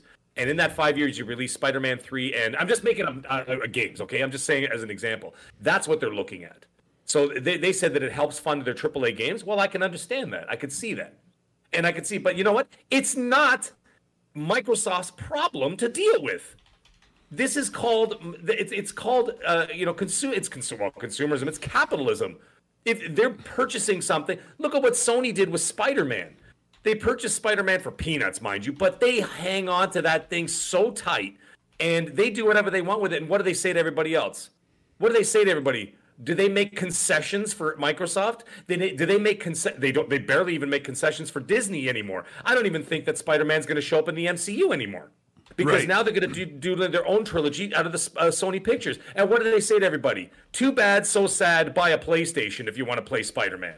Right? Do they make concessions for Microsoft? Hell no. Do they care that Microsoft loses money on revenue from Spider because they don't have Spider-Man on the console? They don't care. Yeah. So why the hell would Microsoft care? Well, one of the things that really scares and threatens PlayStation is they'll lose sales. Bill Rinaldi and he's crunching numbers. He's like, it actually is 90 million.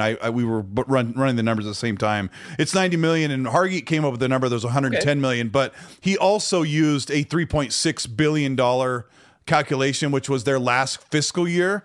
But it varies. But the other thing is, like he said, you kind of have to round it a little bit, Colt, because they'll lose $70 sales in a certain bulk, but they'll also lose most of those. They'll lose in the $10 or $9.99 $60 a year in PS Plus. I'm sorry, it's not such an easy thing to say, because if somebody jumps off the PlayStation to play Call of Duty elsewhere, PlayStation will lose the sale of the game, and they'll also definitely lose that, or they probably would lose the PS Plus subscription, which is that requirement to play online, because anybody who jumps ship to play it on Game Pass, most likely Call of Duty is their main game they play most of the time, but there's no way to know. So thank you, Biff Rinaldi.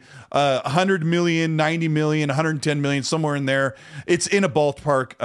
And when you bring that perspective, I can understand Sony's stance. I can understand Sony's stance on that, because, like I said, every 5 years you're losing 2 AAA banger funding for 2 AAA titles. Okay, I get that. But at the same time, this is also assuming that many people are going to jump ship from PlayStation to go over to Xbox, considering that in some markets, okay, right now in the UK and Europe, Sony has jumped 300 to 400% in sales. Right. And they're dominating 70 to 80% of the market share in Europe and in the UK. Who's jumping where? Even if some of them do. Listen, think about the actual average gamer, the average Joe. Unless Microsoft goes on a massive advertising spree, okay, a lot of these people are going to stick with what they know. They have a PlayStation. They buy the 2 games a year. In Europe, they're probably going to buy what? FIFA and COD. And in the United States, they're going to buy Madden and COD. And in Canada, they're going to buy NHL. They're going to buy NHL and COD, right? Well, and this is what they do. Do you think they really jump ship? Like, friends are. Even the chat saying, are they really going to jump ship? Because no, I don't. Think half of those people may say, well, I'm not going to go play it on Xbox or PC because I want to play with my PlayStation friends. Well, you have crossplay. But right now, PlayStation doesn't have Discord, so you can't party chat with your friends. Maybe you can do game chat within Call of Duty, but crossplay is something that's helped save this. But there are so many people out of that. I don't know how many people that would be that would jump ship to play Call of Duty off of the PlayStation, but maybe PlayStation has a right. Like, look, $100 million is a lot of money, FTC and CMA. Over Save us, right? And over time, it's a lot of money, Cole. Maybe it's a worst case scenario, 15%. I don't know. It's all just kind of a. First of all, these are all hearsay numbers because none of it has happened. It's like saying, if all these people, if 100 million people all start smoking, 25% of them are going to die within 50 years. You don't know that. Well, you actually have stats for something like that, though. You could have stats for that. Ideas. Right? Let me read some supers here. Now. These are ballpark ideas. They're just projecting possibilities. And there's sound. Just like what my analogy is kind of silly, but at the same time, it's still sound. You're still working off past experience, right? That's fine. But it does at the end of the day, until it happens, there's nothing so you cannot base a decision. This is what I'm getting at. Long story longer is you cannot base a decision on hearsay. On a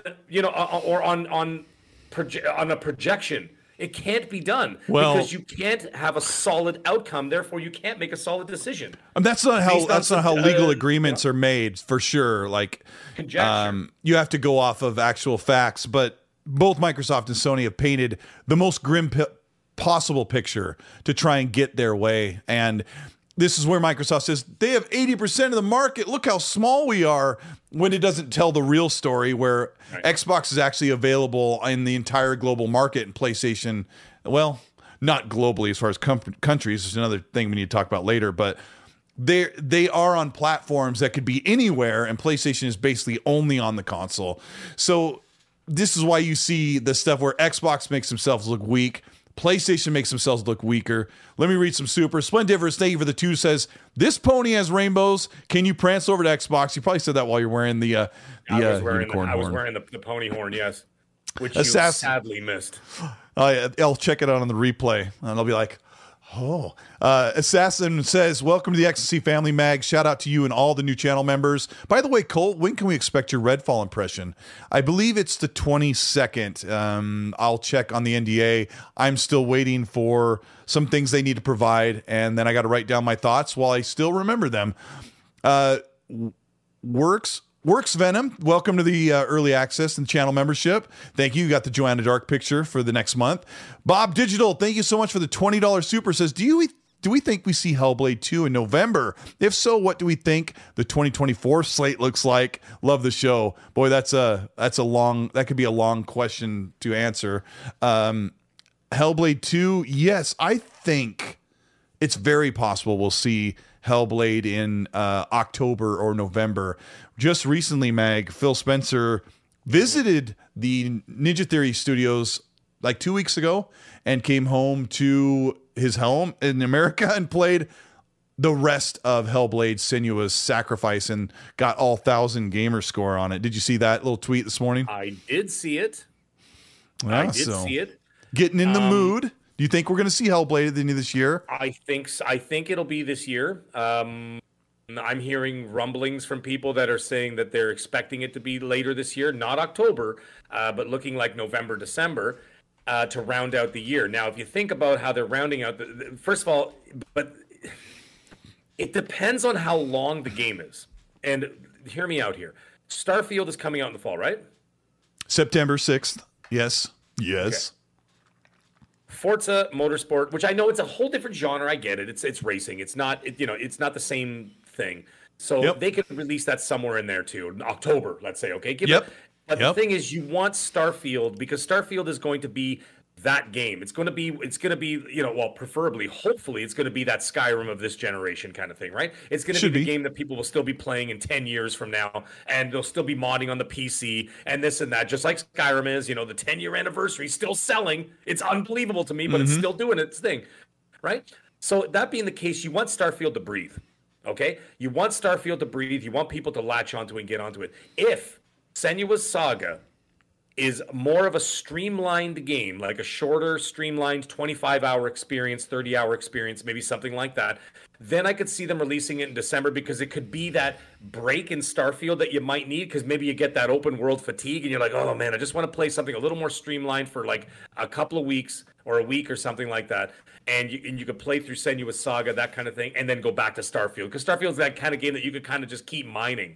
You know what I mean? Like a World of Warcraft. You just keep going back for years. Now, Starfield is going to be the most talked about game of the year. And everyone says, Tears of the Kingdom. Tears of the Kingdom is going to be huge. It'll probably be the highest rated game that comes out in 2023. Sure.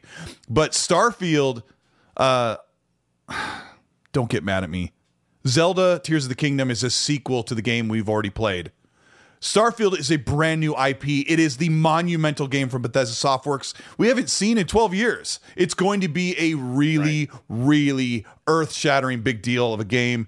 People will go to work. That's when you'll actually get to talk about gaming with your coworkers that usually only like to talk about golf. So yeah, it's going to be a big deal. I think, Mag, for some reason I have this feeling like December is okay, here you go, month. So I would think if Hellblade was going to make it, it would be November, but Starfield feels like that big before Black Friday release. But it's not, it's going to be in September. So is Hellblade like that big moment?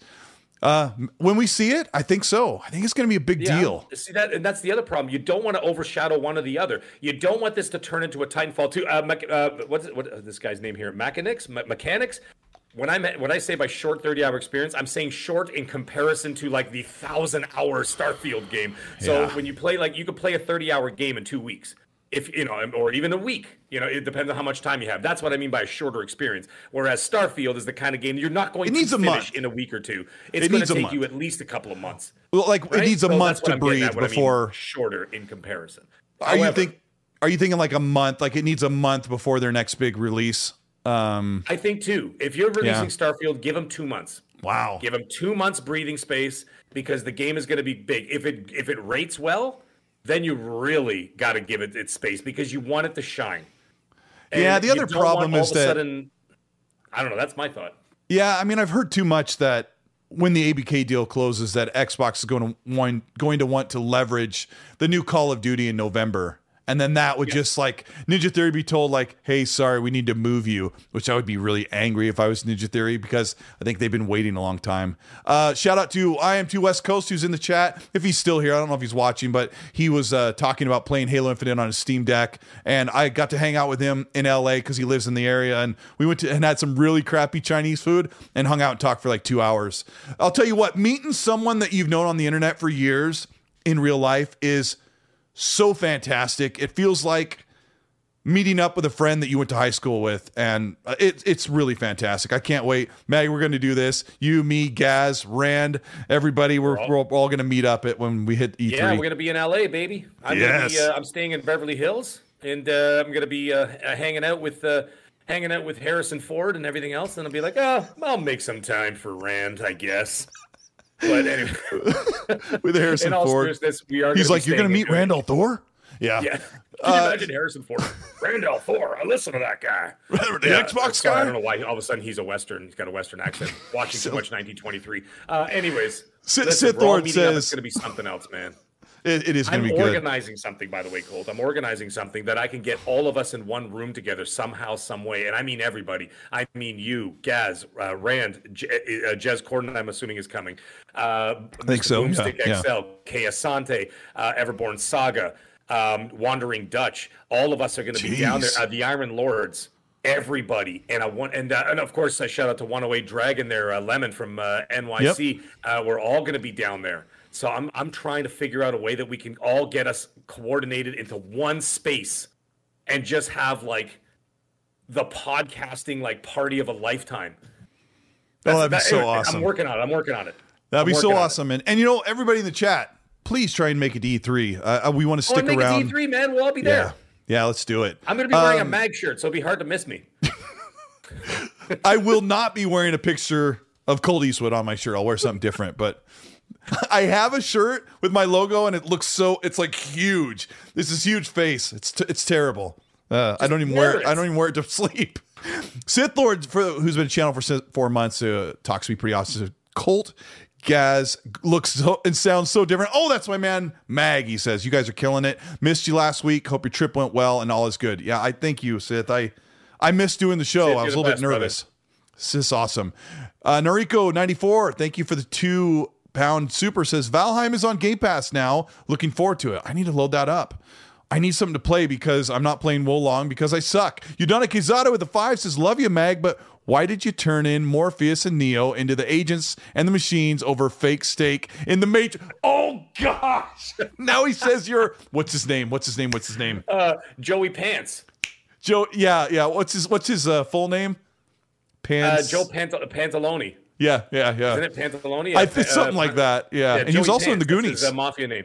He's also in the Goonies, bro. Yeah. So now you're Joey Pants. He played one of the Fratelli brothers. Yeah, he was. By the way, Jordan James in the chat, Xbox is having a live person show on June 11th. I'm flying in on the 10th into LA. Same. And then the show is on the 11th. God willing, I can get into the show somehow. If not, I'm going to break my way in somehow. I don't know. I'll pretend I'm like a presenter. Yeah. Actually, I'll just tell him I'm Walter White, for Christ's sake. Why don't I just do that? I'll be like, don't you know who I am? You're not Walter White. You're Joey Pants, bro. PlayStation Box with a $2 super says, Beth. Oh, Bethesda knows that we can see that 60 FPS gameplay, right? I've been banging this drum for, I don't know, 10, 11 months. I think that Starfield's going to have a performance mode. I kind of wonder that maybe Starfield wasn't running at 60 for a while. It was a tough thing to kind of figure out, but right. I think they did that trailer on purpose. And some people even said it looked like the game was running at 60, even when the Todd Howard interview was encoded at 30 frames. So, Mag, do you think we'll have a performance mode for Starfield? 100%. There is no scenario where I could see any kind of positive news if it was only 30 FPS. There is not a chance in hell that this thing runs at only 30 FPS. I have a feeling that they're going to have a performance mode. I mean, there's open world games that are huge open world games that run at 60, like the Assassin's. Yeah, Hogwarts Legacy runs at 60 frames, sir. No, Hogwarts Legacy runs at 60 frames on my son's Series S, and that's a huge, great looking game. And I've told people multiple times, like, what is it about you? I want to grab somebody by the shirt and say, why do you do this? Why do you say that Starfield's going to run at 30 FPS on an Xbox Series X? Why? It's not three. Okay, Cole. 3 years ago, Assassin's Creed Valhalla ran at 60. And 3 years ago. And it's amazing looking. And it's a different engine. Incredible looking. And that was on the Xbox Series X. That's where I played it when the Xbox Series X launched. launched. I think it was the same week that Valhalla came out, and that was the first game I bought for the Series X. And by the way, I'm not saying a boot. Whoever said that in the chat, I saw that. He's like, "Can you say?" Hey, man, you did say I'm gonna fly out there. I'm gonna fly out there. Should I do the South Park flappy heads? Well, I don't talk like that, you know. Anyways, now I'll say on the record that when you get into some of the big main cities of Starfield in the main planets, there'll probably be some heavy drops because that engine has problems with big buildings. If on my PC or on the Xbox with the 60 frames mod, when you get downtown in Boston on Fallout 4, the frame rate tanks to like high 30s, low 40s, no matter what. I'm like, what the crap? And the hardware shouldn't be doing that, but I think it's going to run at 60. There's no question. I'm not even concerned about it because, listen, Xbox has taken enough hits over the last year or so because of the delays and everything else. And then, of course, let's not forget, we just came out of a pandemic and all that stuff. So a lot of the stuff got delayed even further. We get it. We understand it. They had a really bad 2022. They're not going to take another hit with a 30 FPS only for Starfield. It's not going to happen. I can almost guarantee it. It's not going to happen. I'm going to also say that I predict that at one point they were having troubles with the performance mode on Starfield. And when Todd was interviewed by Lex Friedman, he said that we've got the Xbox hardware team over there showing us how to make it really dance. I think that was the point where Jason Ronald and his team said, hey, we need to make sure that this runs as good as it possibly can. So it's not a sore thumb thing sticking out for the game. Yeah. It's not going to happen, man. This is flagship material. Okay. This is the Enterprise E. This is the most important game Xbox has coming. Yeah. Coming out, this is it. This is the big gun. All right. This is the biggest gun they've got until Fable comes out. You can have other big games. Okay. You can have Senua's Saga. That's a big title for us. You can have Avowed, new IP. Great. But it's still going to be a big game. Fable's going to be the next big one. Right. But this is the biggest one because of the hype around it, everything else. You got the history of Todd Howard, the pedigree of the studio, and of course of the director and everything else, right? So it's going to be a big thing. They're not going to mess about. All right? Or a boot. Guys, let's just... They're not going to mess a boot. It'll be great. Yeah. Let's not mess a boot, okay, folks? So here's another one. Forza Horizon 5 runs at 60 frames on my son's Xbox Series S. So I don't know, just kind of put two and two together. If it comes out at 30, I'll be like, what the heck? No one will understand it. But it's just funny that Digital Foundry's like, we're going to talk about them in a minute. They're like, well, I think it's going to be 30. I'm like, what? You guys are so smart. Raiden Blade, thank you for the £2, said, guys, Sarah Bond said they had to trust Sony. When you need mealtime inspiration, it's worth shopping Kroger, where you'll find over 30,000 mouth-watering choices that excite your inner foodie. And no matter what tasty choice you make, you'll enjoy our everyday low prices, plus extra ways to save, like digital coupons worth over $600 each week. You can also save up to $1 off per gallon at the pump with fuel points. More savings and more inspiring flavors make shopping Kroger worth it every time. Kroger, fresh for everyone. Fuel restrictions apply. On MLB, Sarah Bond said they had to trust that Sony wouldn't pull a quick one on him or something. Raiden Blade, let me know. Maybe he was talking about in terms of parity, in terms of performance. Yeah, and MLB runs and looks worse on Xbox Series X from what I heard. But I haven't played it. I'm not I love baseball games, but it's too much of a simulator to me. I was like, I'm bored. Well, we'll talk when 23 comes out, and I'll show you how to set it up the way I do, and I really enjoy playing it on my chill time. Viper XD with the Canadian $11 says they don't need to sabotage. They don't need... All the Canadian jokes are in the chat. They're like, hey, don't rock the boot. I can see the chat. It's flying by, but I can still see you guys. You guys are so insensitive to Canadia. Is that what you guys call it? Canadia? I love it. Viper XD, thank you. He says they don't need to sabotage Call of Duty to get players to change over to Xbox. What they will do after the deal is done and established is remove the Xbox Live fees. That will bring players over. You know what's going to bring people over? Microsoft needs to do that. Listen, this is what's going to happen. People will migrate over to Xbox, but not this generation. And see, this is the thing that a lot of people don't get. When it comes to this deal, Sony and Microsoft are not talking about tomorrow. They're not talking about next week or next month. They're talking 10 years from now. 15 years from now. This is what they're concerned about. They're not concerned about today. It's like Marvel. Marvel's not in phase 5. Marvel Internal's on phase 8. You just don't know it. That's what they're working on, right? Yeah. You know what I'm saying? So this is what Sony's worried about is not now, not today, not tomorrow, not next year when this ABK deal does go through. They're worried about the next gen console. So when the next gen console comes out, and it's just like, you remember like the 360? 360 was the hotness, right? Everybody played Call of Duty on there. It was the shooter box. It was the Halo and Call of Duty box. All the Major League Gaming, all the competitions all over the world were all on 360s and all that stuff, right? So everybody bought a 360 to play those games on it. That's where it's going to affect them. Not this generation. It'll be the next gen after the Series X and S and the PS5. It'll be the PS6 and whatever the hell Xbox is going to call their next gen. That's when people will migrate over, because that's where they'll see it's the home of Call of Duty. Also assuming that Call of Duty is still hot in 4 or 5 years from now. Right. It might die. You never know. Battlefield might be the big game in 5 years. You also have to think in 10 years, PlayStation could lose $500 million over that entire duration of people that jump the ship. And I also got to say, totally on subject, Meg, I love your new setup and your new camera angle. Thank you. We were talking before the show a couple weeks ago or 3 weeks ago, when we're kind of setting up things. I said, Meg, I got to get your camera like right on you, because people love to hear and see you talk. And you were kind of, you were pointed down a little bit, and I love the new engagement on the chat. Give love to Mag. I love having him on the show, and I think it's great. Like, we can see every little animation of his face, and he's like right before I said it, you pointed at the camera and you're like right there. I love it.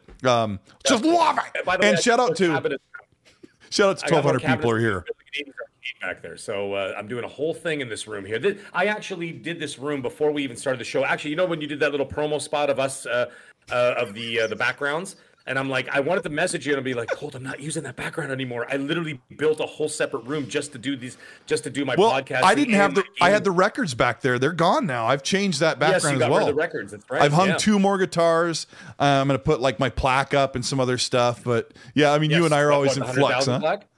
Yeah. And 100,000. So I got, I bought Big Buck Hunter. I bought the Mortal Kombat 30th Anniversary Legacy. Love it. Next is going to be Street Fighter 35 Anniversary arcade cabinet. That's coming next. Did you have to carry those down the stairs, or do you have access to the bottom floor from? No. Just the stairs from in the house. There's no way I'd let access down here. I got too many valuable things here. So okay. And I got all kinds of stuff. I got my sword collection there. I got a 70-inch TV. I got all the consoles in here. I got the whole 9 yards, baby. This room is the gaming room. And then over there I got a wet bar and I got pub games in the other room. It's a whole thing, Colt. And if you ever come up to Canada, I'll show you what it's all about. So anyway, carry on with the show. Oh my gosh. Danny Patch Official says, just welcoming the Mag. Let's hit the like button. Yes, please. Thank you. Hit the like button to show your support. Show that you're actually having a good time. We're doing okay here. We're having an okay time. Red Sora says PS5 just added Discord. Oh yeah. I guess they did. Really?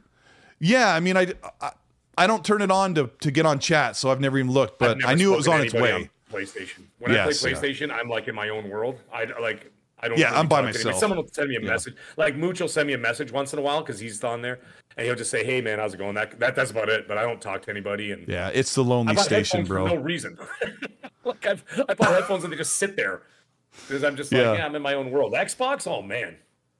As soon as I turn it on, what's up, Meg? And I'm like, oh my God, I haven't even logged in yet. How did you find me so fast? It's the party box, bro. It's the party box. Oh. Hey, welcome K-Dub to the channel membership, and Maxwell Cuvedo. I can't even see it, so I can't even help you out there. I love it. Maxwell, thank you for the $5. Says, why are we talking about Hellblade 2? That thing that coming out next year? Relax. Hellblade's coming out 2024, the earliest, he thinks. Starfield better have a 60 FPS mode. Maxwell says if he doesn't, he'll put Todd Howard in a chokehold and give him another perm. So shout out to Maxwell. I'm going to crumb with the Australian $3. Says, isn't Creation Engine 2 a new engine? No, it's the Evolved engine. they always evolve. They add things to the engine. They basically take half of what they had from Fallout 4 and they build a whole nother segment or more evolved part of the engine. Funny thing, for those of you who are Fallout 4 fans or have it installed, or go on YouTube and look at Fallout 4, please, or one of my videos I did like a few months ago, the character models in Fallout 4 are about 1/10 of the detail and quality of the character models in Starfield's trailers. Incredible. Even last year's trailer, which is all we've seen of character models. But I did a video about Starfield's improvements with the Creation Engine 2, and I recorded some spots of me talking to main characters like Poppy, the main character that is one of your companions, and my character that looks kind of like me, and the level of quality of the facial character, or the I don't know what you'd call it, but the character models on Fallout 4 are basically about 1/10 of what they are in Starfield. Starfield is such an improved engine. I can't wait to see it. Mac Bound, who's been to Chandler Mumble for 10 months, says, welcome to Mag. It's been a great show. Can't wait to see more, eh? Oh, wow. Okay. All right. Just as long as I don't do any Strange Brew references, will be okay. Because that's my Canada education growing up. So let's see. Let's talk about. Well, we're kind of talking about the Starfield upgrade, but let me skip forward and talk about the 12-month promise. This is a big controversial item, and I'm gonna let you take it while I write a poll. Xbox said that these are the next games you're gonna. These are the games you're gonna play in 12 months, and here we are in June, and there's a few missing. Meg, tell me how you feel personally and where you're sitting on that with the 12-month promise. Okay, look, I don't need the 12-month promise. I don't need it. You know what I do need? I don't need anything. But what we need as a group, we need a steady flow of games, whether it comes from first party or whether it comes from third party deals. Now, in the respect that the way that Sony operates, if they don't have a lot of big games coming, I mean, they always have at least one big game or two big games a year coming out, right? But what do they do to flesh out the rest of the year? They do third-party deals and stuff like that. They do some exclusivity deals with just certain games. Hey, sometimes it doesn't work out. I mean, look at Forspoken, didn't work out. It was a gamble. They lost. Fine. You don't always win when you go to the casino, right? So anyways, the point is that the majority of the time, it works to their advantage. Okay? So Microsoft has to do the exact same thing, but in Game Pass. So if you have, let's say, 2 games coming out in this year, you don't have to say, listen, guys, we got this, and this coming out within 12 months. Just as long as you got every month or every 2 months, okay, you've got something coming out, whether it's first party or whether it's third party deals going into Game Pass. It doesn't even have to be exclusive. As long as it gets into Game Pass, like look at Wo Long, okay? Look at Atomic Heart, okay? Ooh, yeah, kind of liked it.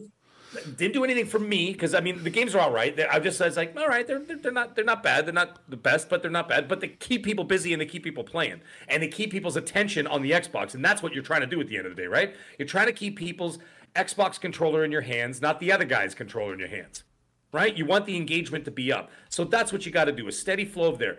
So far this year, those games aren't from the Microsoft studios. They're not from the Xbox Game Studios. They're not from Bethesda. Those are third-party deals. But it's keeping people playing on the Xbox ecosystem. By the way, I played a game, Shadow Warrior 3 on Game Pass. What a blast that game was, by the way. I played it for 3 days. So much fun. That main character, Wang, had some really funny lines in that game. He's like, I need to reach in and channel my inner Wang. And I just couldn't stop laughing. Have you played the other two? No, that was the first one I ever played.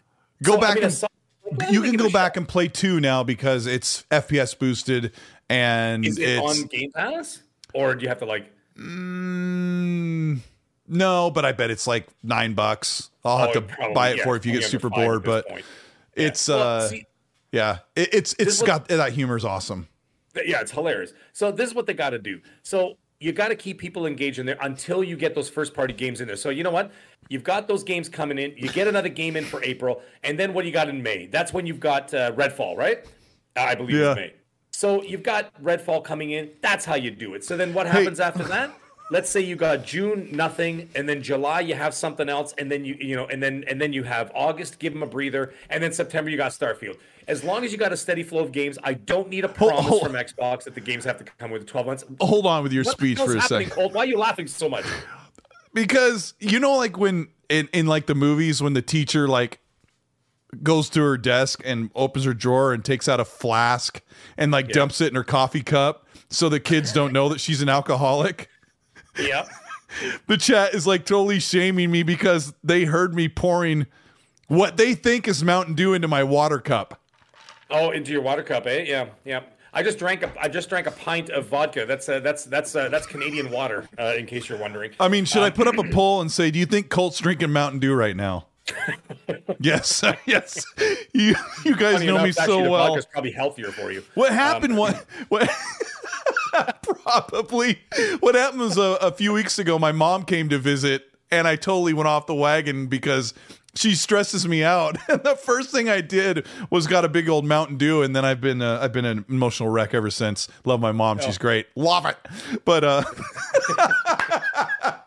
but I hear you, man. I got a great recipe for green Mountain Dew cheesecake. You got to have it; it's fantastic. Oh, Anyways, okay. The cool thing is, I heard everything you were saying when you were talking about how they need to have a steady flow of games, and of course, games. It doesn't have to be first party, and you don't have to give me a promise. Yes, just because keep them coming.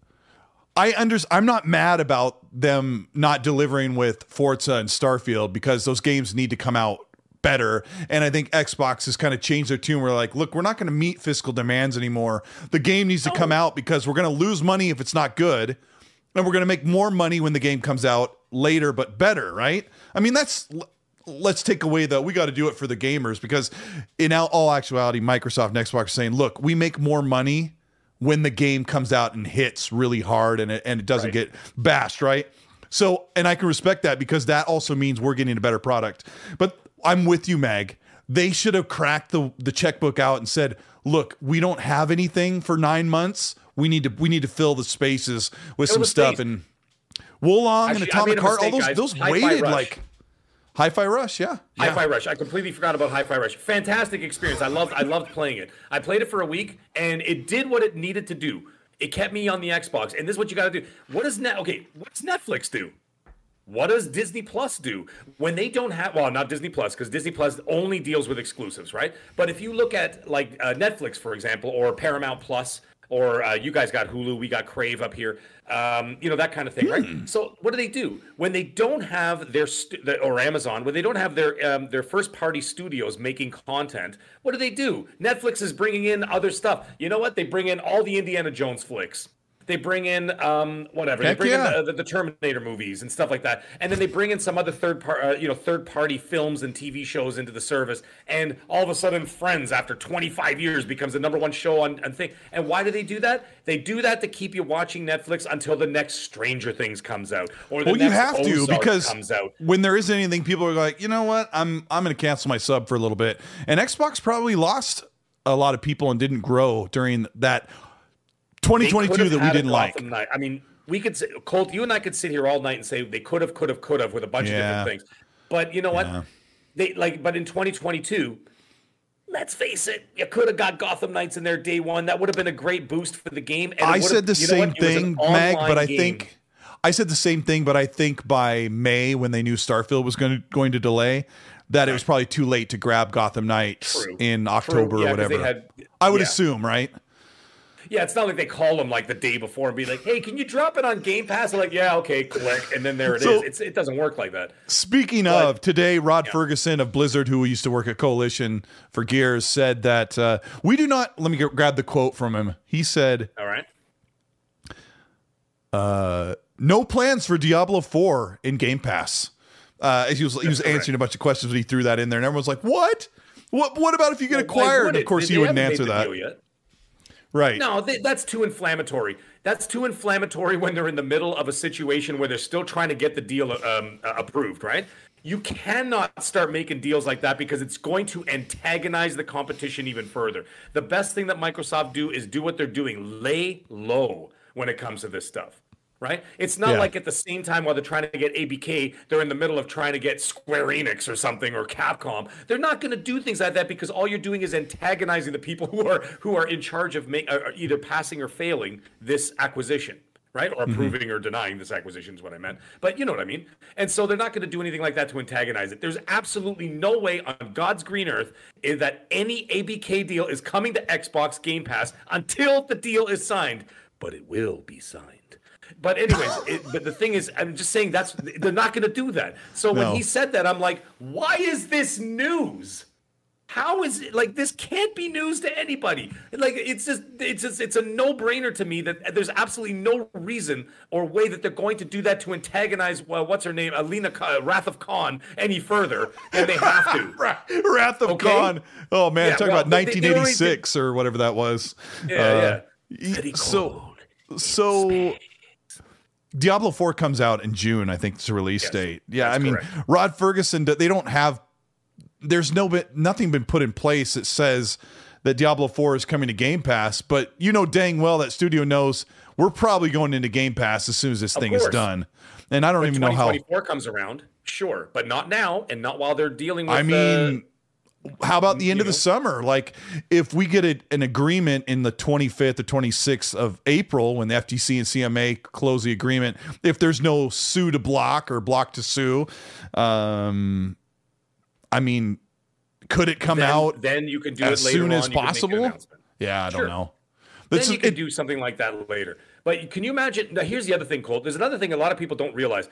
Think of it's such a terrible term, but I mean, I'm just going to say it anyway. The game dump that's going to come into Game Pass from ABK. And I don't mean that in a bad way. Sorry, it comes out so awful, but there's no other way I can say it. You know, like a dozen Call of Duty games, right? Holy mackerel. The Tony Hawk games, the Call of Duty games. I just bought the prototype 1 and 2 pack, like when the ABK deal was being whatever. But yeah, I mean, how many games are going to throw in 20 one month and another? Man. Right, so that's what I'm saying. They've got a lot of games that. By the way, I see everybody in the chat is saying some con quotes all of a sudden. Yeah, the Sosa says Rod just can't escape Microsoft. Yeah, same thing with it's like Mikey Barra. Godfather 3, brother. It's like the Godfather 3. It's like, hey, Rod Ferguson, you thought you're out, eh? You thought you're out, and all of a sudden they pull me back in. That's it. And all of a sudden, that's what Phil's saying right now. Is he's doing the line. What's his name from Thanos? And what ends up happening? It all comes back to me. I know that Mikey Barra took Phil Spencer off of his Outlook email contact list, and then by the end of the summer, he's like, "Oh crap, I'm working for Phil again. Here we go." Yep. Yeah. Let's see. Phil's gonna grow a big mustache so he can twirl it when they show back up at the office, just for one day. He's going to do it during November. He's gonna have a big mustache. Yeah, big curly mustache. We got. So have you've seen the whole fight about the Xbox hardware thing? Apparently the PlayStation guys have been dancing on the grave of the Xbox Series X that can't outperform the PS5. And one of the things they were recently celebrating is the Resident Evil 4 remake demo that apparently runs better on the PS5 even though the Series X is more powerful. But Mag, I have a quote from, I love this guy. I really like the guys at Digital Foundry. It's hard for me to choose who's my favorite between Richard Ledbetter and John Linneman. But John Linneman said this. He's one of my favorites. He says, so people are asking, what's going on? Like, these people were saying something like to John Linneman this morning, like, you're so biased. You just want PlayStation to have the win on everything. And I'm like, oh my gosh, Xbox fans, don't say that. Like, it's literally numbers. Like they're crunching actual factoid numbers and doing calculations. There's no bias on that. But John Linneman said, quote, it's just odd given that I've basically said the exact opposite. Xbox has a controls issue with the game. Now I'll put in bracket. They complained about just on the Xbox console, there's a dead zone problem that shouldn't be there. That's not on PC or PS5 that for some reason it's just not addressed. So he says, Xbox has a control issue with this game. Sure. But it looks better than the PS5 version and has better VRR support. So, and then he just leaves a quote there, but they also explained that Xbox runs the game at 1440p with some frame drops, but PS5 runs the game at 1200p with less frame drops, but the VRR saves the performance. So it actually runs better on a VRR supported screen on Xbox over the PS5. But there's just these things that we're going to see where the story isn't always there. And I know that Digital Foundry hasn't always talked about the resolution as much because more often than not, the resolution has been the same across both consoles. Do you cry yourself to sleep over these things, Mag? No, absolutely not. The only time I don't understand. Like, I mean, what are you going to do? Like, for people who only have the one console, what the hell's the difference? If you're going to play the game, you're going to play the game or not, right? If you only have a Series X, and you want to play Resident Evil 4, guess where you're going to play it? You're going to play it on the Series X because you have no choice. It doesn't matter if it's running at 1440p with better VRR or if you only own a PlayStation 5 and you want to play Resident Evil 4. You're going to complain about how this one looks and that one looks when the only option you have is in front of you. If you have both, with which a lot of us, the hardcore have both, and we had since day one. I had a PS5 from day one. I have two PS5s in the house, and I got 4 series consoles in this house. Okay, so that being the case, I can pick and choose depending on where I want to play it for whatever personal reasons I want. If I find that the performance is going to be better on Xbox, that's fine. But I'm not going to sit there crunching numbers and looking at spreadsheets and going, well, there's this and that. And this and that. It's where I want to play it. Do I want to get a platinum or do I want to get 1,000 out of 1,000? There you go. Because by the way, I complete all my games. I don't half-ass them. So the point is that it's my personal preference of where I want to play. I don't care. That, now there were some issues that were a little bit more glaring. Like, for example, I understand that Callisto Protocol, which I got for the PlayStation 5, and only because I game share with someone who I purchased that game for, okay, because he had to purchase Jedi Survivor for me, and I bought Callisto Protocol for him, right? So we were game sharing over there. So I heard that the Xbox version had some issues or whatever else, right? And they said that it was enough to cause problems in performance. Well, if that's the case, then I would buy the PS5 version, right? As controversial as that is on an Xbox podcast, but I would buy it there. But if it's just something as piddly diddly as like some of the resolution that you could probably not even notice, I challenge anybody that would be able to notice the difference between 1200 and 1400. No, you won't. And I used to brag about the resolution when it was the Xbox One X versus the PS4 Pro, but back then the resolution was most of the times double the resolution on the Xbox. Double the resolution is a whole different ballgame. That's a different deal. That's something you could definitely notice. But something so marginal as that, you're not going to notice. So you know what? In the end of the day, guys, and this goes for everybody in the chat, all 1.1 thousand of you, and we were at 1.2 thousand at one point. Listen, play where you want and enjoy and have a good time. Like Colt likes to say, be nice, okay? But seriously, just enjoy, play where you want to play, and have a good time about it. Don't squabble about it. I mean, at the end of the day, just enjoy what you want to play and let people play where they want to play. If it's on Xbox, let it be Xbox. Well, if it's on PlayStation, let it be PlayStation. But don't bitch about the other side. The problem that happens to me is I play all of my multiplats on Xbox, and then I play the PlayStation exclusives on a PS5. On a PlayStation, I don't know. My other problem is Digital Foundry will come out with analysis, and I'm like, I've already bought the game. I already started it. Atomic Heart today got like a performance changing patch where it fixed a lot of problems. I'm like, did they? Cool. I beat that game like a week and a half ago. Right. It's over. And, Hogwarts Legacy gets like some fix, and they're like, it's great. Or what Gotham Knights got, it's now at a locked 30. And I'm like, oh, great. I already beat it. That's great. When it came out. We finished it like 6 weeks ago. Yeah. Like it's not. But yeah, no, I get it. I get it, and I understand it, and I understand the frustrations too. I'm just saying, at the end of the day, what can we do, really? The only thing you could do is vote with your wallet, and if you find that there's a problem, then you know what? Someone is eventually going to listen when they're not making the money. And that's the key to all of it, So when you're not making the money, that's what they're in there for. People could say all they want, like, oh, I love doing this. I love doing this. But you can love it all you want, but if you're not taking a paycheck home to pay your bills and your mortgage, your love's going to run out real fast. Yeah. So you know what I'm saying? So at the end of the day, it's all about the money. So if they're not pulling their weight in one department or another, don't give them the money then. You know what I mean? Don't give them the money and just vote with your wallet and say, hey, listen, I'm not happy with the performance that you've done on this, and put pressure on them in that respect and get them to fix it. In this case, it so happens to be better on the Resident Evil 4 on Xbox from what you're saying, which is great. I mean, if you got an Xbox, it's fantastic. I've got a video that's about 3 weeks old where I covered the problems with performance and admitted to things that I was wrong about the dev kit and the porting process. And even Digital Foundry says one of the main problems right now with the Xbox, and shout out to in the chat, let me find her name here. Chat's going so quickly.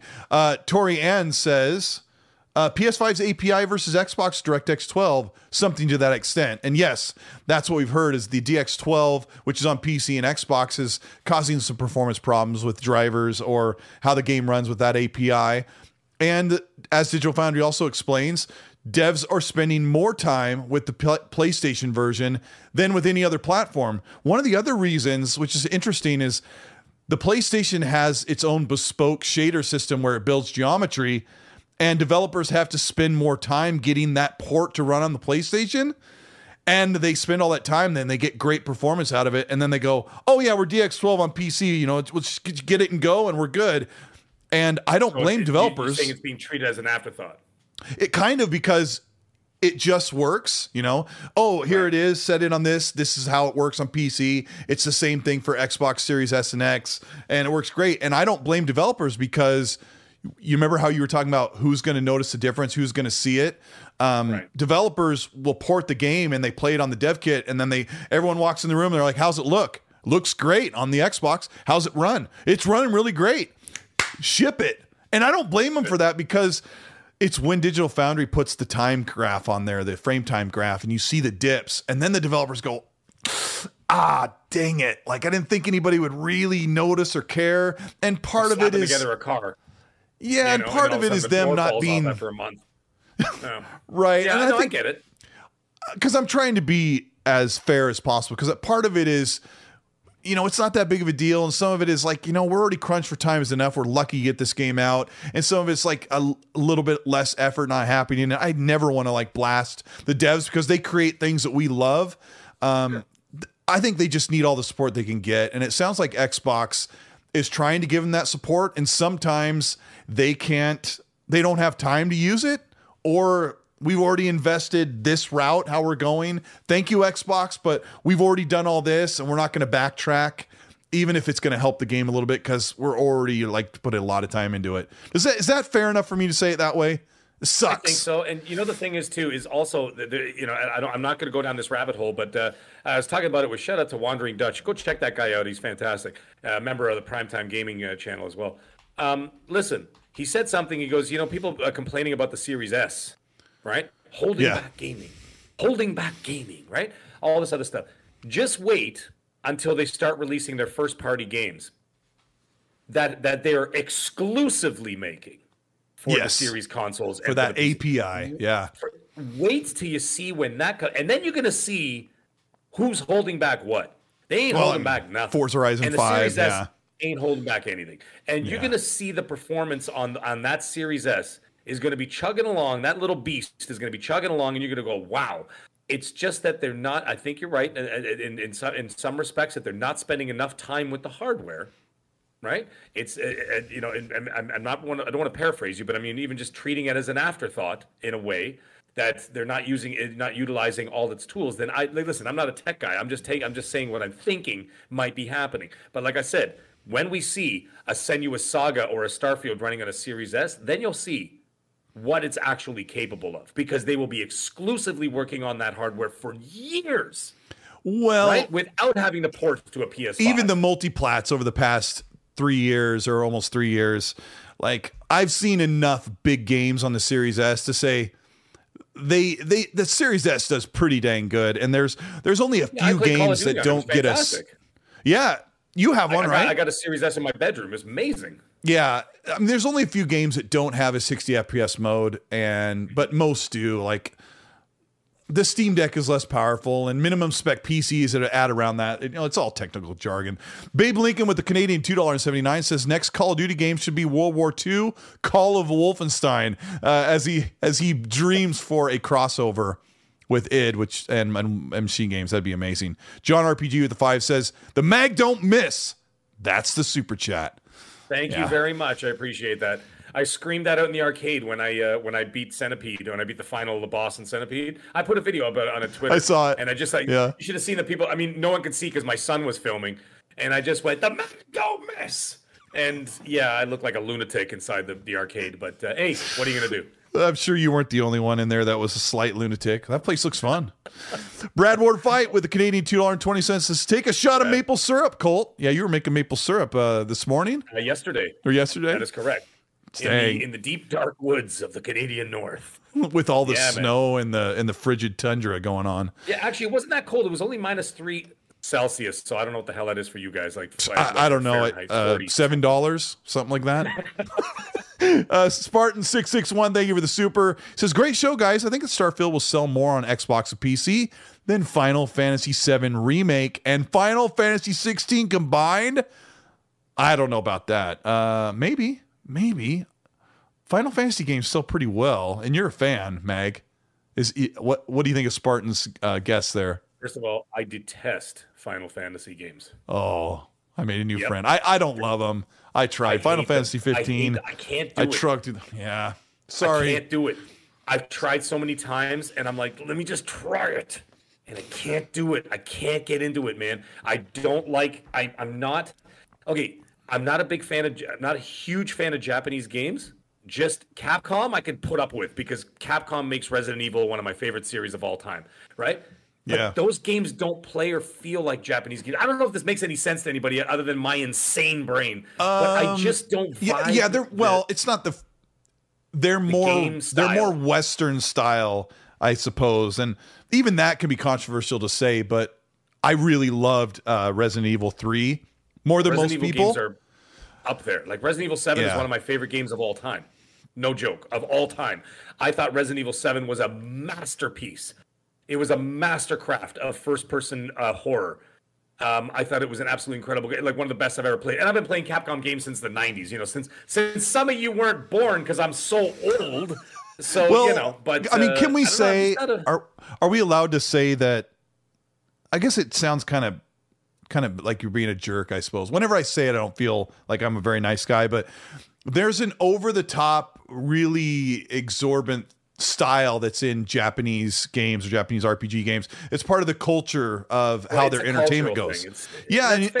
And I didn't grow up around it as much as most people that like anime or like those games. And when I play them, for me, it's kind of like a culture shock. Like when I was playing Wo Long, like the voice actors are like, there's no casual way they talk. It's just kind of off-putting. But then I can also say that Western games can be really super heavy-handed and like, I'm going to go in there and take him out, And it's like supposed to be ultra cool, and it may come off as cheesy, but because it's our you culture. Like what you like. You like what you like, right? It's like watching a Hollywood film or going to Japan and watching a Japanese action film. It's a different culture. It's a different thing, and it's fine. I respect all of it. I actually love the Japanese culture. We wouldn't be anywhere. Our games wouldn't be anywhere if it wasn't for the development of all these games. Yeah. We only played Japanese games for the first 30 years of my life anyway, or 25 years of the gaming experience. They were all Japanese games anyway, right? So, I love them, except for the Atari. But besides that, they were all Japanese, and they were fantastic. All my NES games that I loved, I found out later that they were all completely from amazing Japanese studios. And then my PS1, PS2, and then the shift happened. Then you got your Naughty Dogs. Then you got your... you got your coalitions. Well, now you got your coalitions and everything else. And then, of course, you have your Bungies and everything else like that. And then it changed, and then I gravitated, and then you got your Tomb Raiders, right? And your Uncharted's and all these other games, and of course, all the Rockstar games. And then they more reflected the Western culture, which, of course, I obviously identify more with. And then that's why I sort of gravitate towards that. So, like, I can play a game like Last of Us or Gears of War or Halo or whatever, and obviously gravitate towards those characters more, and just the other ones. Let me pull the audience, but Final Fantasy does nothing for me. But I want to pull the audience because I can't say Japanese games, which some people like to throw that blanket over there, and that was kind of a controversy that happened a couple weeks ago. I think it was from the Square Enix lead, or I can't remember, but like. There's South Korean games that are really big. There's Chinese built games and Japanese built games. So I don't want to say Eastern, but I don't even know how to say this. But I want to ask the audience yes or no if they like those style of games. But what do I designate those games that covers it? Say. I'll just say Eastern games, but you know what I mean, because there is a style like there's definitely a European Eastern European style for sure. Stalker and Metro and Atomic Heart, and Dying Light 2. Those games all are very, very similar in their style, and they're from completely different studios that are in like the same region of the world. It's so funny when we say this because we're just on planet Earth here. We're just trying not to fall into the ocean at this point. But I'll say, do you love Eastern games? And since we've been talking, you all know in the chat what I'm talking about, and I'll ask the community because I know there's big fans. I got Dante Moody in the chat who just had put up a super. I know he loves a lot of styles from around the world as well that I've never gotten into, but he says, hey, Colt, like I said, what's as long that? as you're having fun and you're not hurting anybody, that's all that matters. As long as you're not putting somebody in a chokehold. Dante Moody, thank you so much for the $20 super. He says, Mag and Colt, the new Tango and Cash. Great show, fellas. Are we doing okay, Mag? We're doing fantastic. We're doing fantastic. I don't care. Hey, listen, man, you know what's funny? We're already past the 2-hour mark, and we're just shooting the breeze, baby. And you know what? We're just talking. We're just doing. We're just talking. Thing. I'm just drinking water out of that looks like Mountain Dew color when I drink through the straw. Man. No, it's been great, man. We're having a good time. I was nervous. Chat's having a good time. A lot of people making fun of me, which is great. I was nervous, Mag, because I hadn't done the show in a couple weeks. Bringing you on, like I was hoping that I would provide a good entertaining time for you and the chat. And I had to fall back on the crush and maybe get a Mountain Dew. Maybe that's just my weakness. Raiden Blade with the member chat says, what about Activision Spider-Man games? Do you think that an enhanced version of the Marvel game would be ported or not? What are your thoughts? Are you asking about the Activision Marvel Spider-Man games? I was just think they would. Another day is here and you're ready for it. What to wear? Check. Breakfast, lunch, and dinner? Check. Planning for what's next and how to save for it? That's where Bank of America can help. For your financial to-dos, Bank of America has experts ready to help get you closer to your goals. Get started at one of our local financial centers or 24/7 in our mobile banking app. Find a location near you at bankofamerica.com/talktous. What would you like the power to do? Mobile banking requires downloading the app and is only available for select devices. Message and data rates may apply. Bank of America NA, member FDIC. Sony only has rights to the to the film version of Spider-Man, not necessarily the character in the video game series. So I think the past, which you would consider legacy titles at this point, you're talking about like the old ones that they used to have, like that those were actually really good games. Those are good Spider-Man games. I don't quote me on it, but I'm pretty sure that those are free game, so to speak. You know what I mean? Like those will be able to go on Game Pass. Why not? I don't think they will. They would own actually. That now. I think the licensing is probably up. Otherwise, those might have been back and pat. That's what I'm thinking. I would really like to play Spider-Man Dimensions. Am I calling that the right name? That's the one I was thinking of. Dimensions, fantastic game. I hear it's fantastic, and I missed it. I only kind of messed around with 1 and 2 afterward. I think maybe the licensing for Activision games like the Transformer games and the Spider-Man games are probably not able to be brought in through back and pat. And when I talked to Bill Stillwell and Jason Ronald when Bill Stillwell was at Xbox, they said that these licensing deals are like, they're just done. Like there's nothing they can do about them, and trying to bring them up is not cost effective to try to bring them back. So to answer you, Raiden Blade, I think the Spider-Man games can't just come to Game Pass or back and pat program. The Assassin with the $5 says, with games like Redfall out and live service games like Halo, Forza Horizon 5, releasing new updates before E3 with Rally, he says, what could Xbox show first party wise for E3? Yeah, it seems like all this stuff's already out there, Mag. So what does Xbox need to show at E3 that's not already ready to be delivered? Indiana Jones, maybe? Yes. Indiana Jones would be a game that I would need to see because the movie comes out literally 3 weeks or 2 weeks after the Xbox showcase. So why not ride the wave of popularity? I mean, whether the game's going to be or the movie's going to be hot or not, that's to be determined. But James Mangold has not made a bad movie to date. If you actually look back and see all of James Mangold's movies, his last 11 movies were nothing but amazing films. So he's the one making the Indiana Jones movie? He directed it. Oh, okay. I've never heard of him before. James Well, his last movie he did was Logan. The Wolverine okay. That's good. That's and then good. he did like 310 to Yuma, and he did. I like, didn't all love these, Crystal Crystal Skull, so yeah, no. James Mangold took over from Spielberg, and he directed this film. Now the thing is, like I said, go IMDb James Mangold. Anybody in the chat or anybody who cares. Oh, good call, by the way, Pete. Just Pete in the chat. State of Decay 3. Ooh, I wonder if that's ready to be shown yet. All about that. It's been so long since we saw the half-eaten deer. Yeah. It's been 2 years solid. It's been they're pulling 3 years. 2 years. 2 years? 3 years. They're pulling a rock star. It'll be this thing and then nothing. If they show you the E3 2020, it'll be 3 years. I can't do that math. Well, yes, dude, I can do that math. We also just had, in between the trailer and their next reveal, we also had a global pandemic. So that might have had a big impact on that game. So who the heck knows? I think E3 it's a guaranteed we see what Avowed looks like. Especially since we saw that release screenshot like 6 months ago or 8 months ago. Yeah, Avowed. Man, it was almost a year ago we saw that screenshot. Yeah, Avowed is Obsidian's big game that I think we're going to see.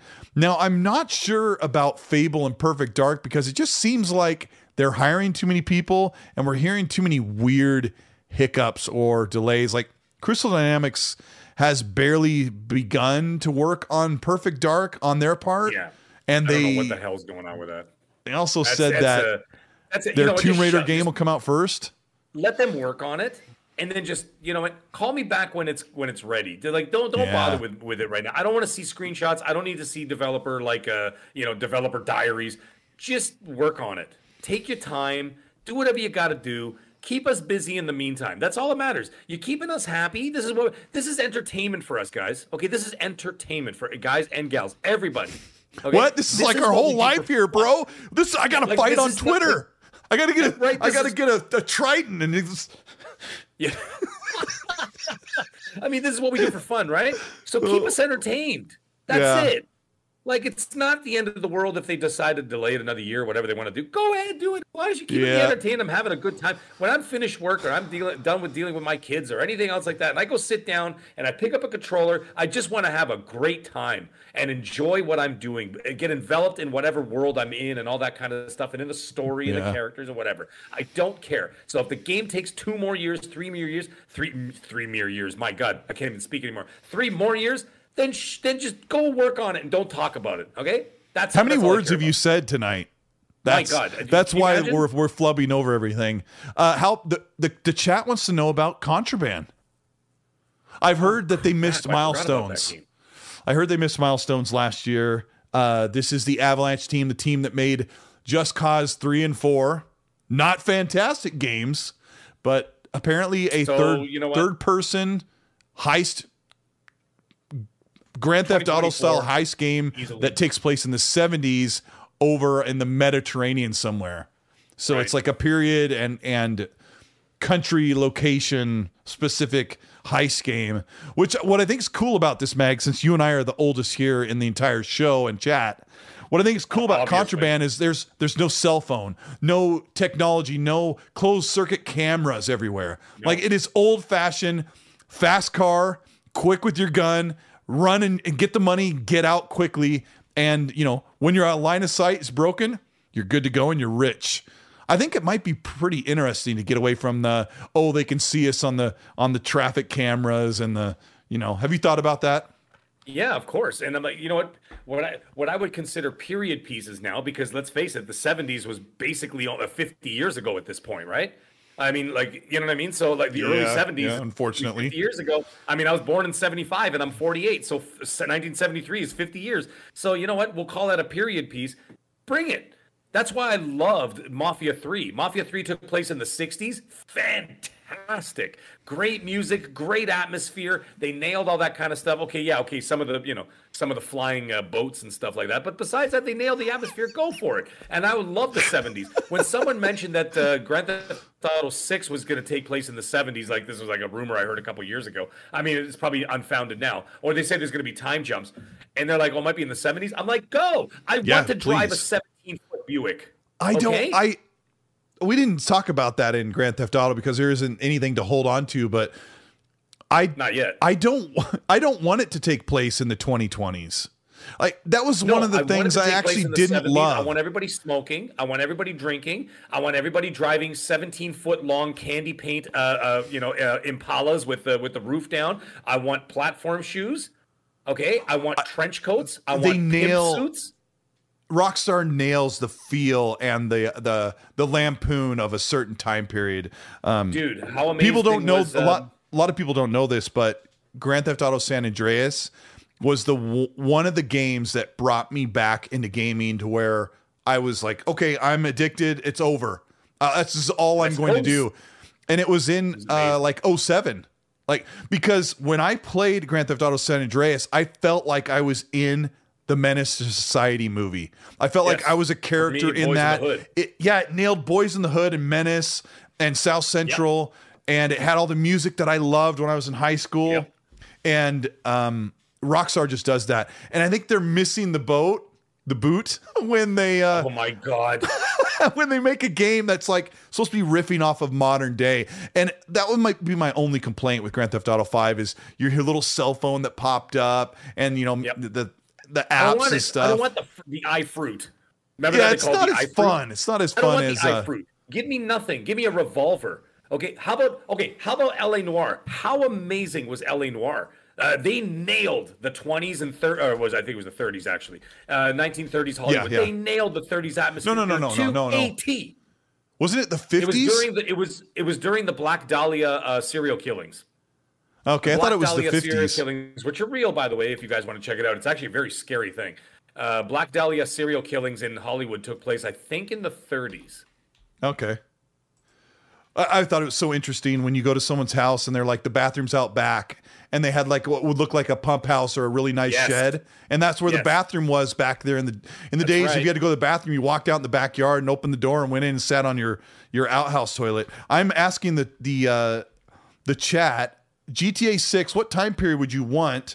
And I'll just say, and I have to say this out loud for people who may be listening on audio on Spotify or Google or Apple Podcasts. Thank you for checking out the show on demand. We appreciate it. GTA 6, what time period would you want?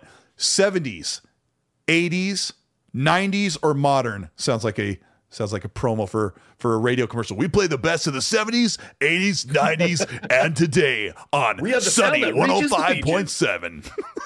I want to answer a few things in the chat real quick while people are doing that. First of all, shout out to Frank Kent, who said LA Noire is actually the 50s. That's where the Black Dahlia serial killings took place in the 50s. Nice, Frank. Nice. Cord Wayner, don't think I didn't see that where he said Mag remembers the 1930s. Yeah. I'm that old. And Mr. Owner, to answer your question, these headphones are Turtle Beach 800X Elites. They are incredible headphones. Nice. They are the best that Turtle Beach makes. The 30s would be like the what do they call that? That stupid dance when they have like the flapper era. The flappers was the 20s and 30s. Not that was the 20s. Yeah, maybe it was. Yeah, that was the 20s and 30s. Yeah, right during and after the Depression. And that's the time that I was just starting high school, according to the chat. So, Give me a Grand Theft Auto in the 1930s. It'll be fantastic. Hargeet Shawnee. We didn't have teeth. We had wooden teeth. We were in the soup line to get some bread, and the stock market crashed. And we drove I don't know what they drove back then for cars. Our Buick. So we have a Hargeet Shawnee with a $10 super chat. Says two of the top.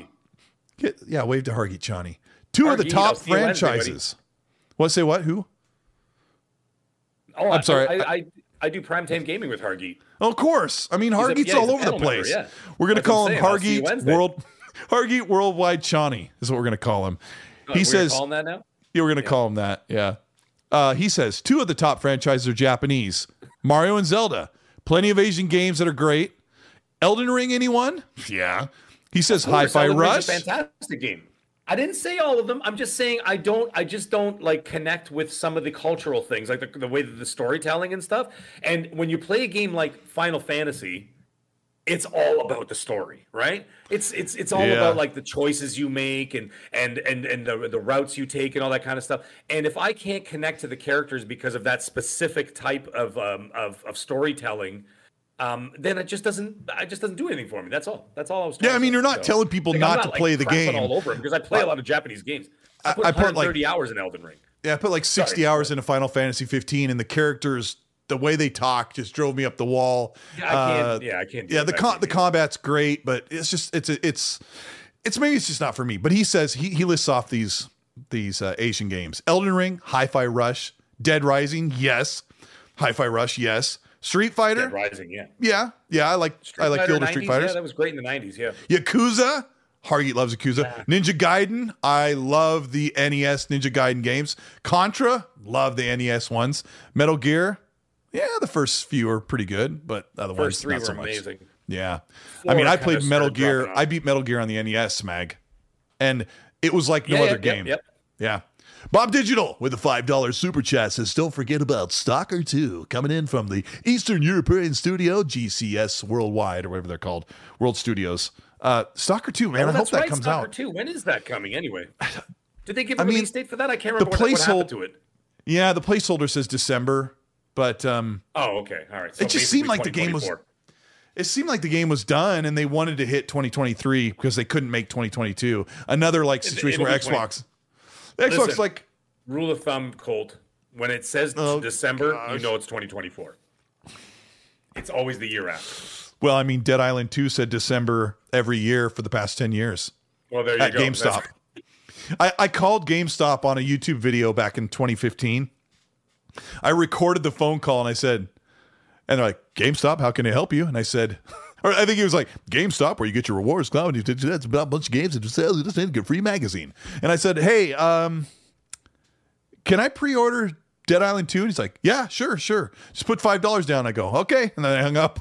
And then I put that in my video when I was talking about how Dead Island 2 is later. Like, yeah, like never going to release. Those YouTube videos 8 years later, and then Colt's still waiting on his $5. Anyway, hey, remember I called you back 8 years ago? Somebody in the comment section was like, dude, they've had my $5 for like 3 years. So yeah, Jonas the Dad with the $5 super. I'm with you, buddy. Jonas the Dad says, heard it here. Colt says Avowed guaranteed to launch at E3. Hit that like button. Mag is killing it.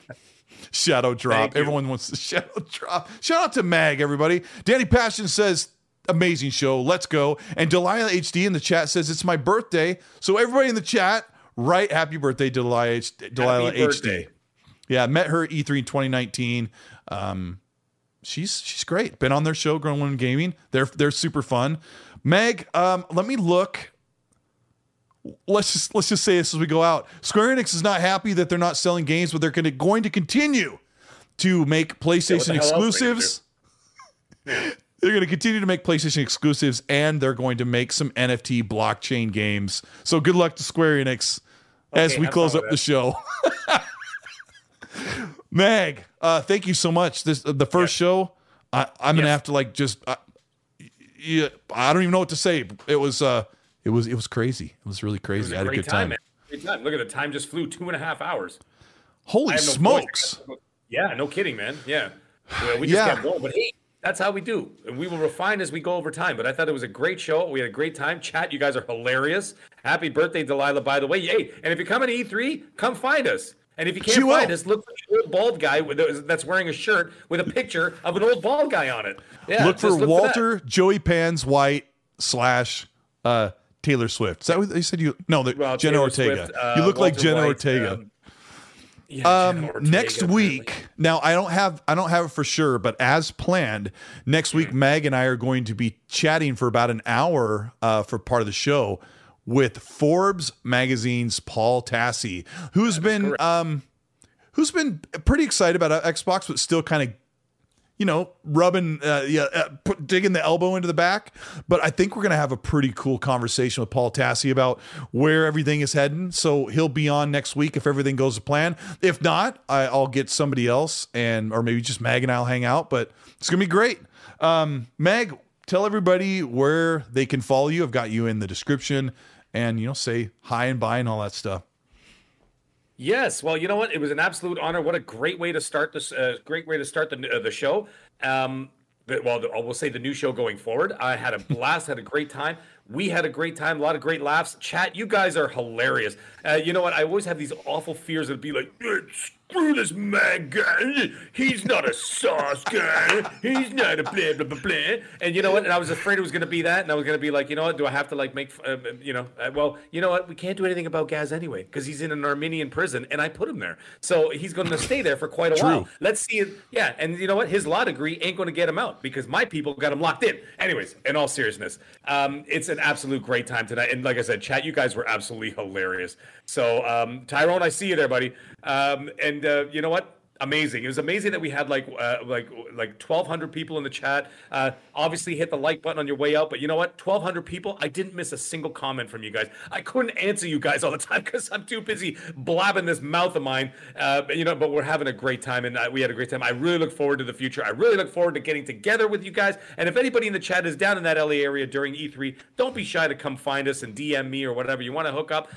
Absolutely. I'll be down there. So anyways, Colt, what an awesome show. I look forward to Paul Tassi next week. I already have questions I want to ask him. Listen, I'm excited for it. I'm excited for what we're going to do in the future. Guys, stick with it. Stick with us. We're going to have a lot of great content coming up. Yeah, thank you, Mag. I've also been watching the chat a lot more today than I normally do, and you guys are cracking me up. It really makes a difference. The chat really adds a lot of like, we're all hanging out together on the show. I kind of moved the overlay out. I've got it 1440p, kind of changed things up to kind of clean it up. So I'm just kind of trying to make the show more enjoyable on the eyes. Sorry about our faces. You know, we'll work on it. We'll get some Botox. It'll be great. We'll look better, but we really appreciate it. Keep an eye out for my Redfall thoughts here in the next 10 days or 8 days, whatever it is. And I've got more content to make. I really appreciate everybody's support. Thank you for being here for so long. Mag, thanks again. We're going to hit the out button and we're going to call tonight. And we really appreciate you. We'll see you next week. Thanks for everything. Mag, wave by. They're going to be gone for like a week. We'll see you next week, guys. All right. See ya.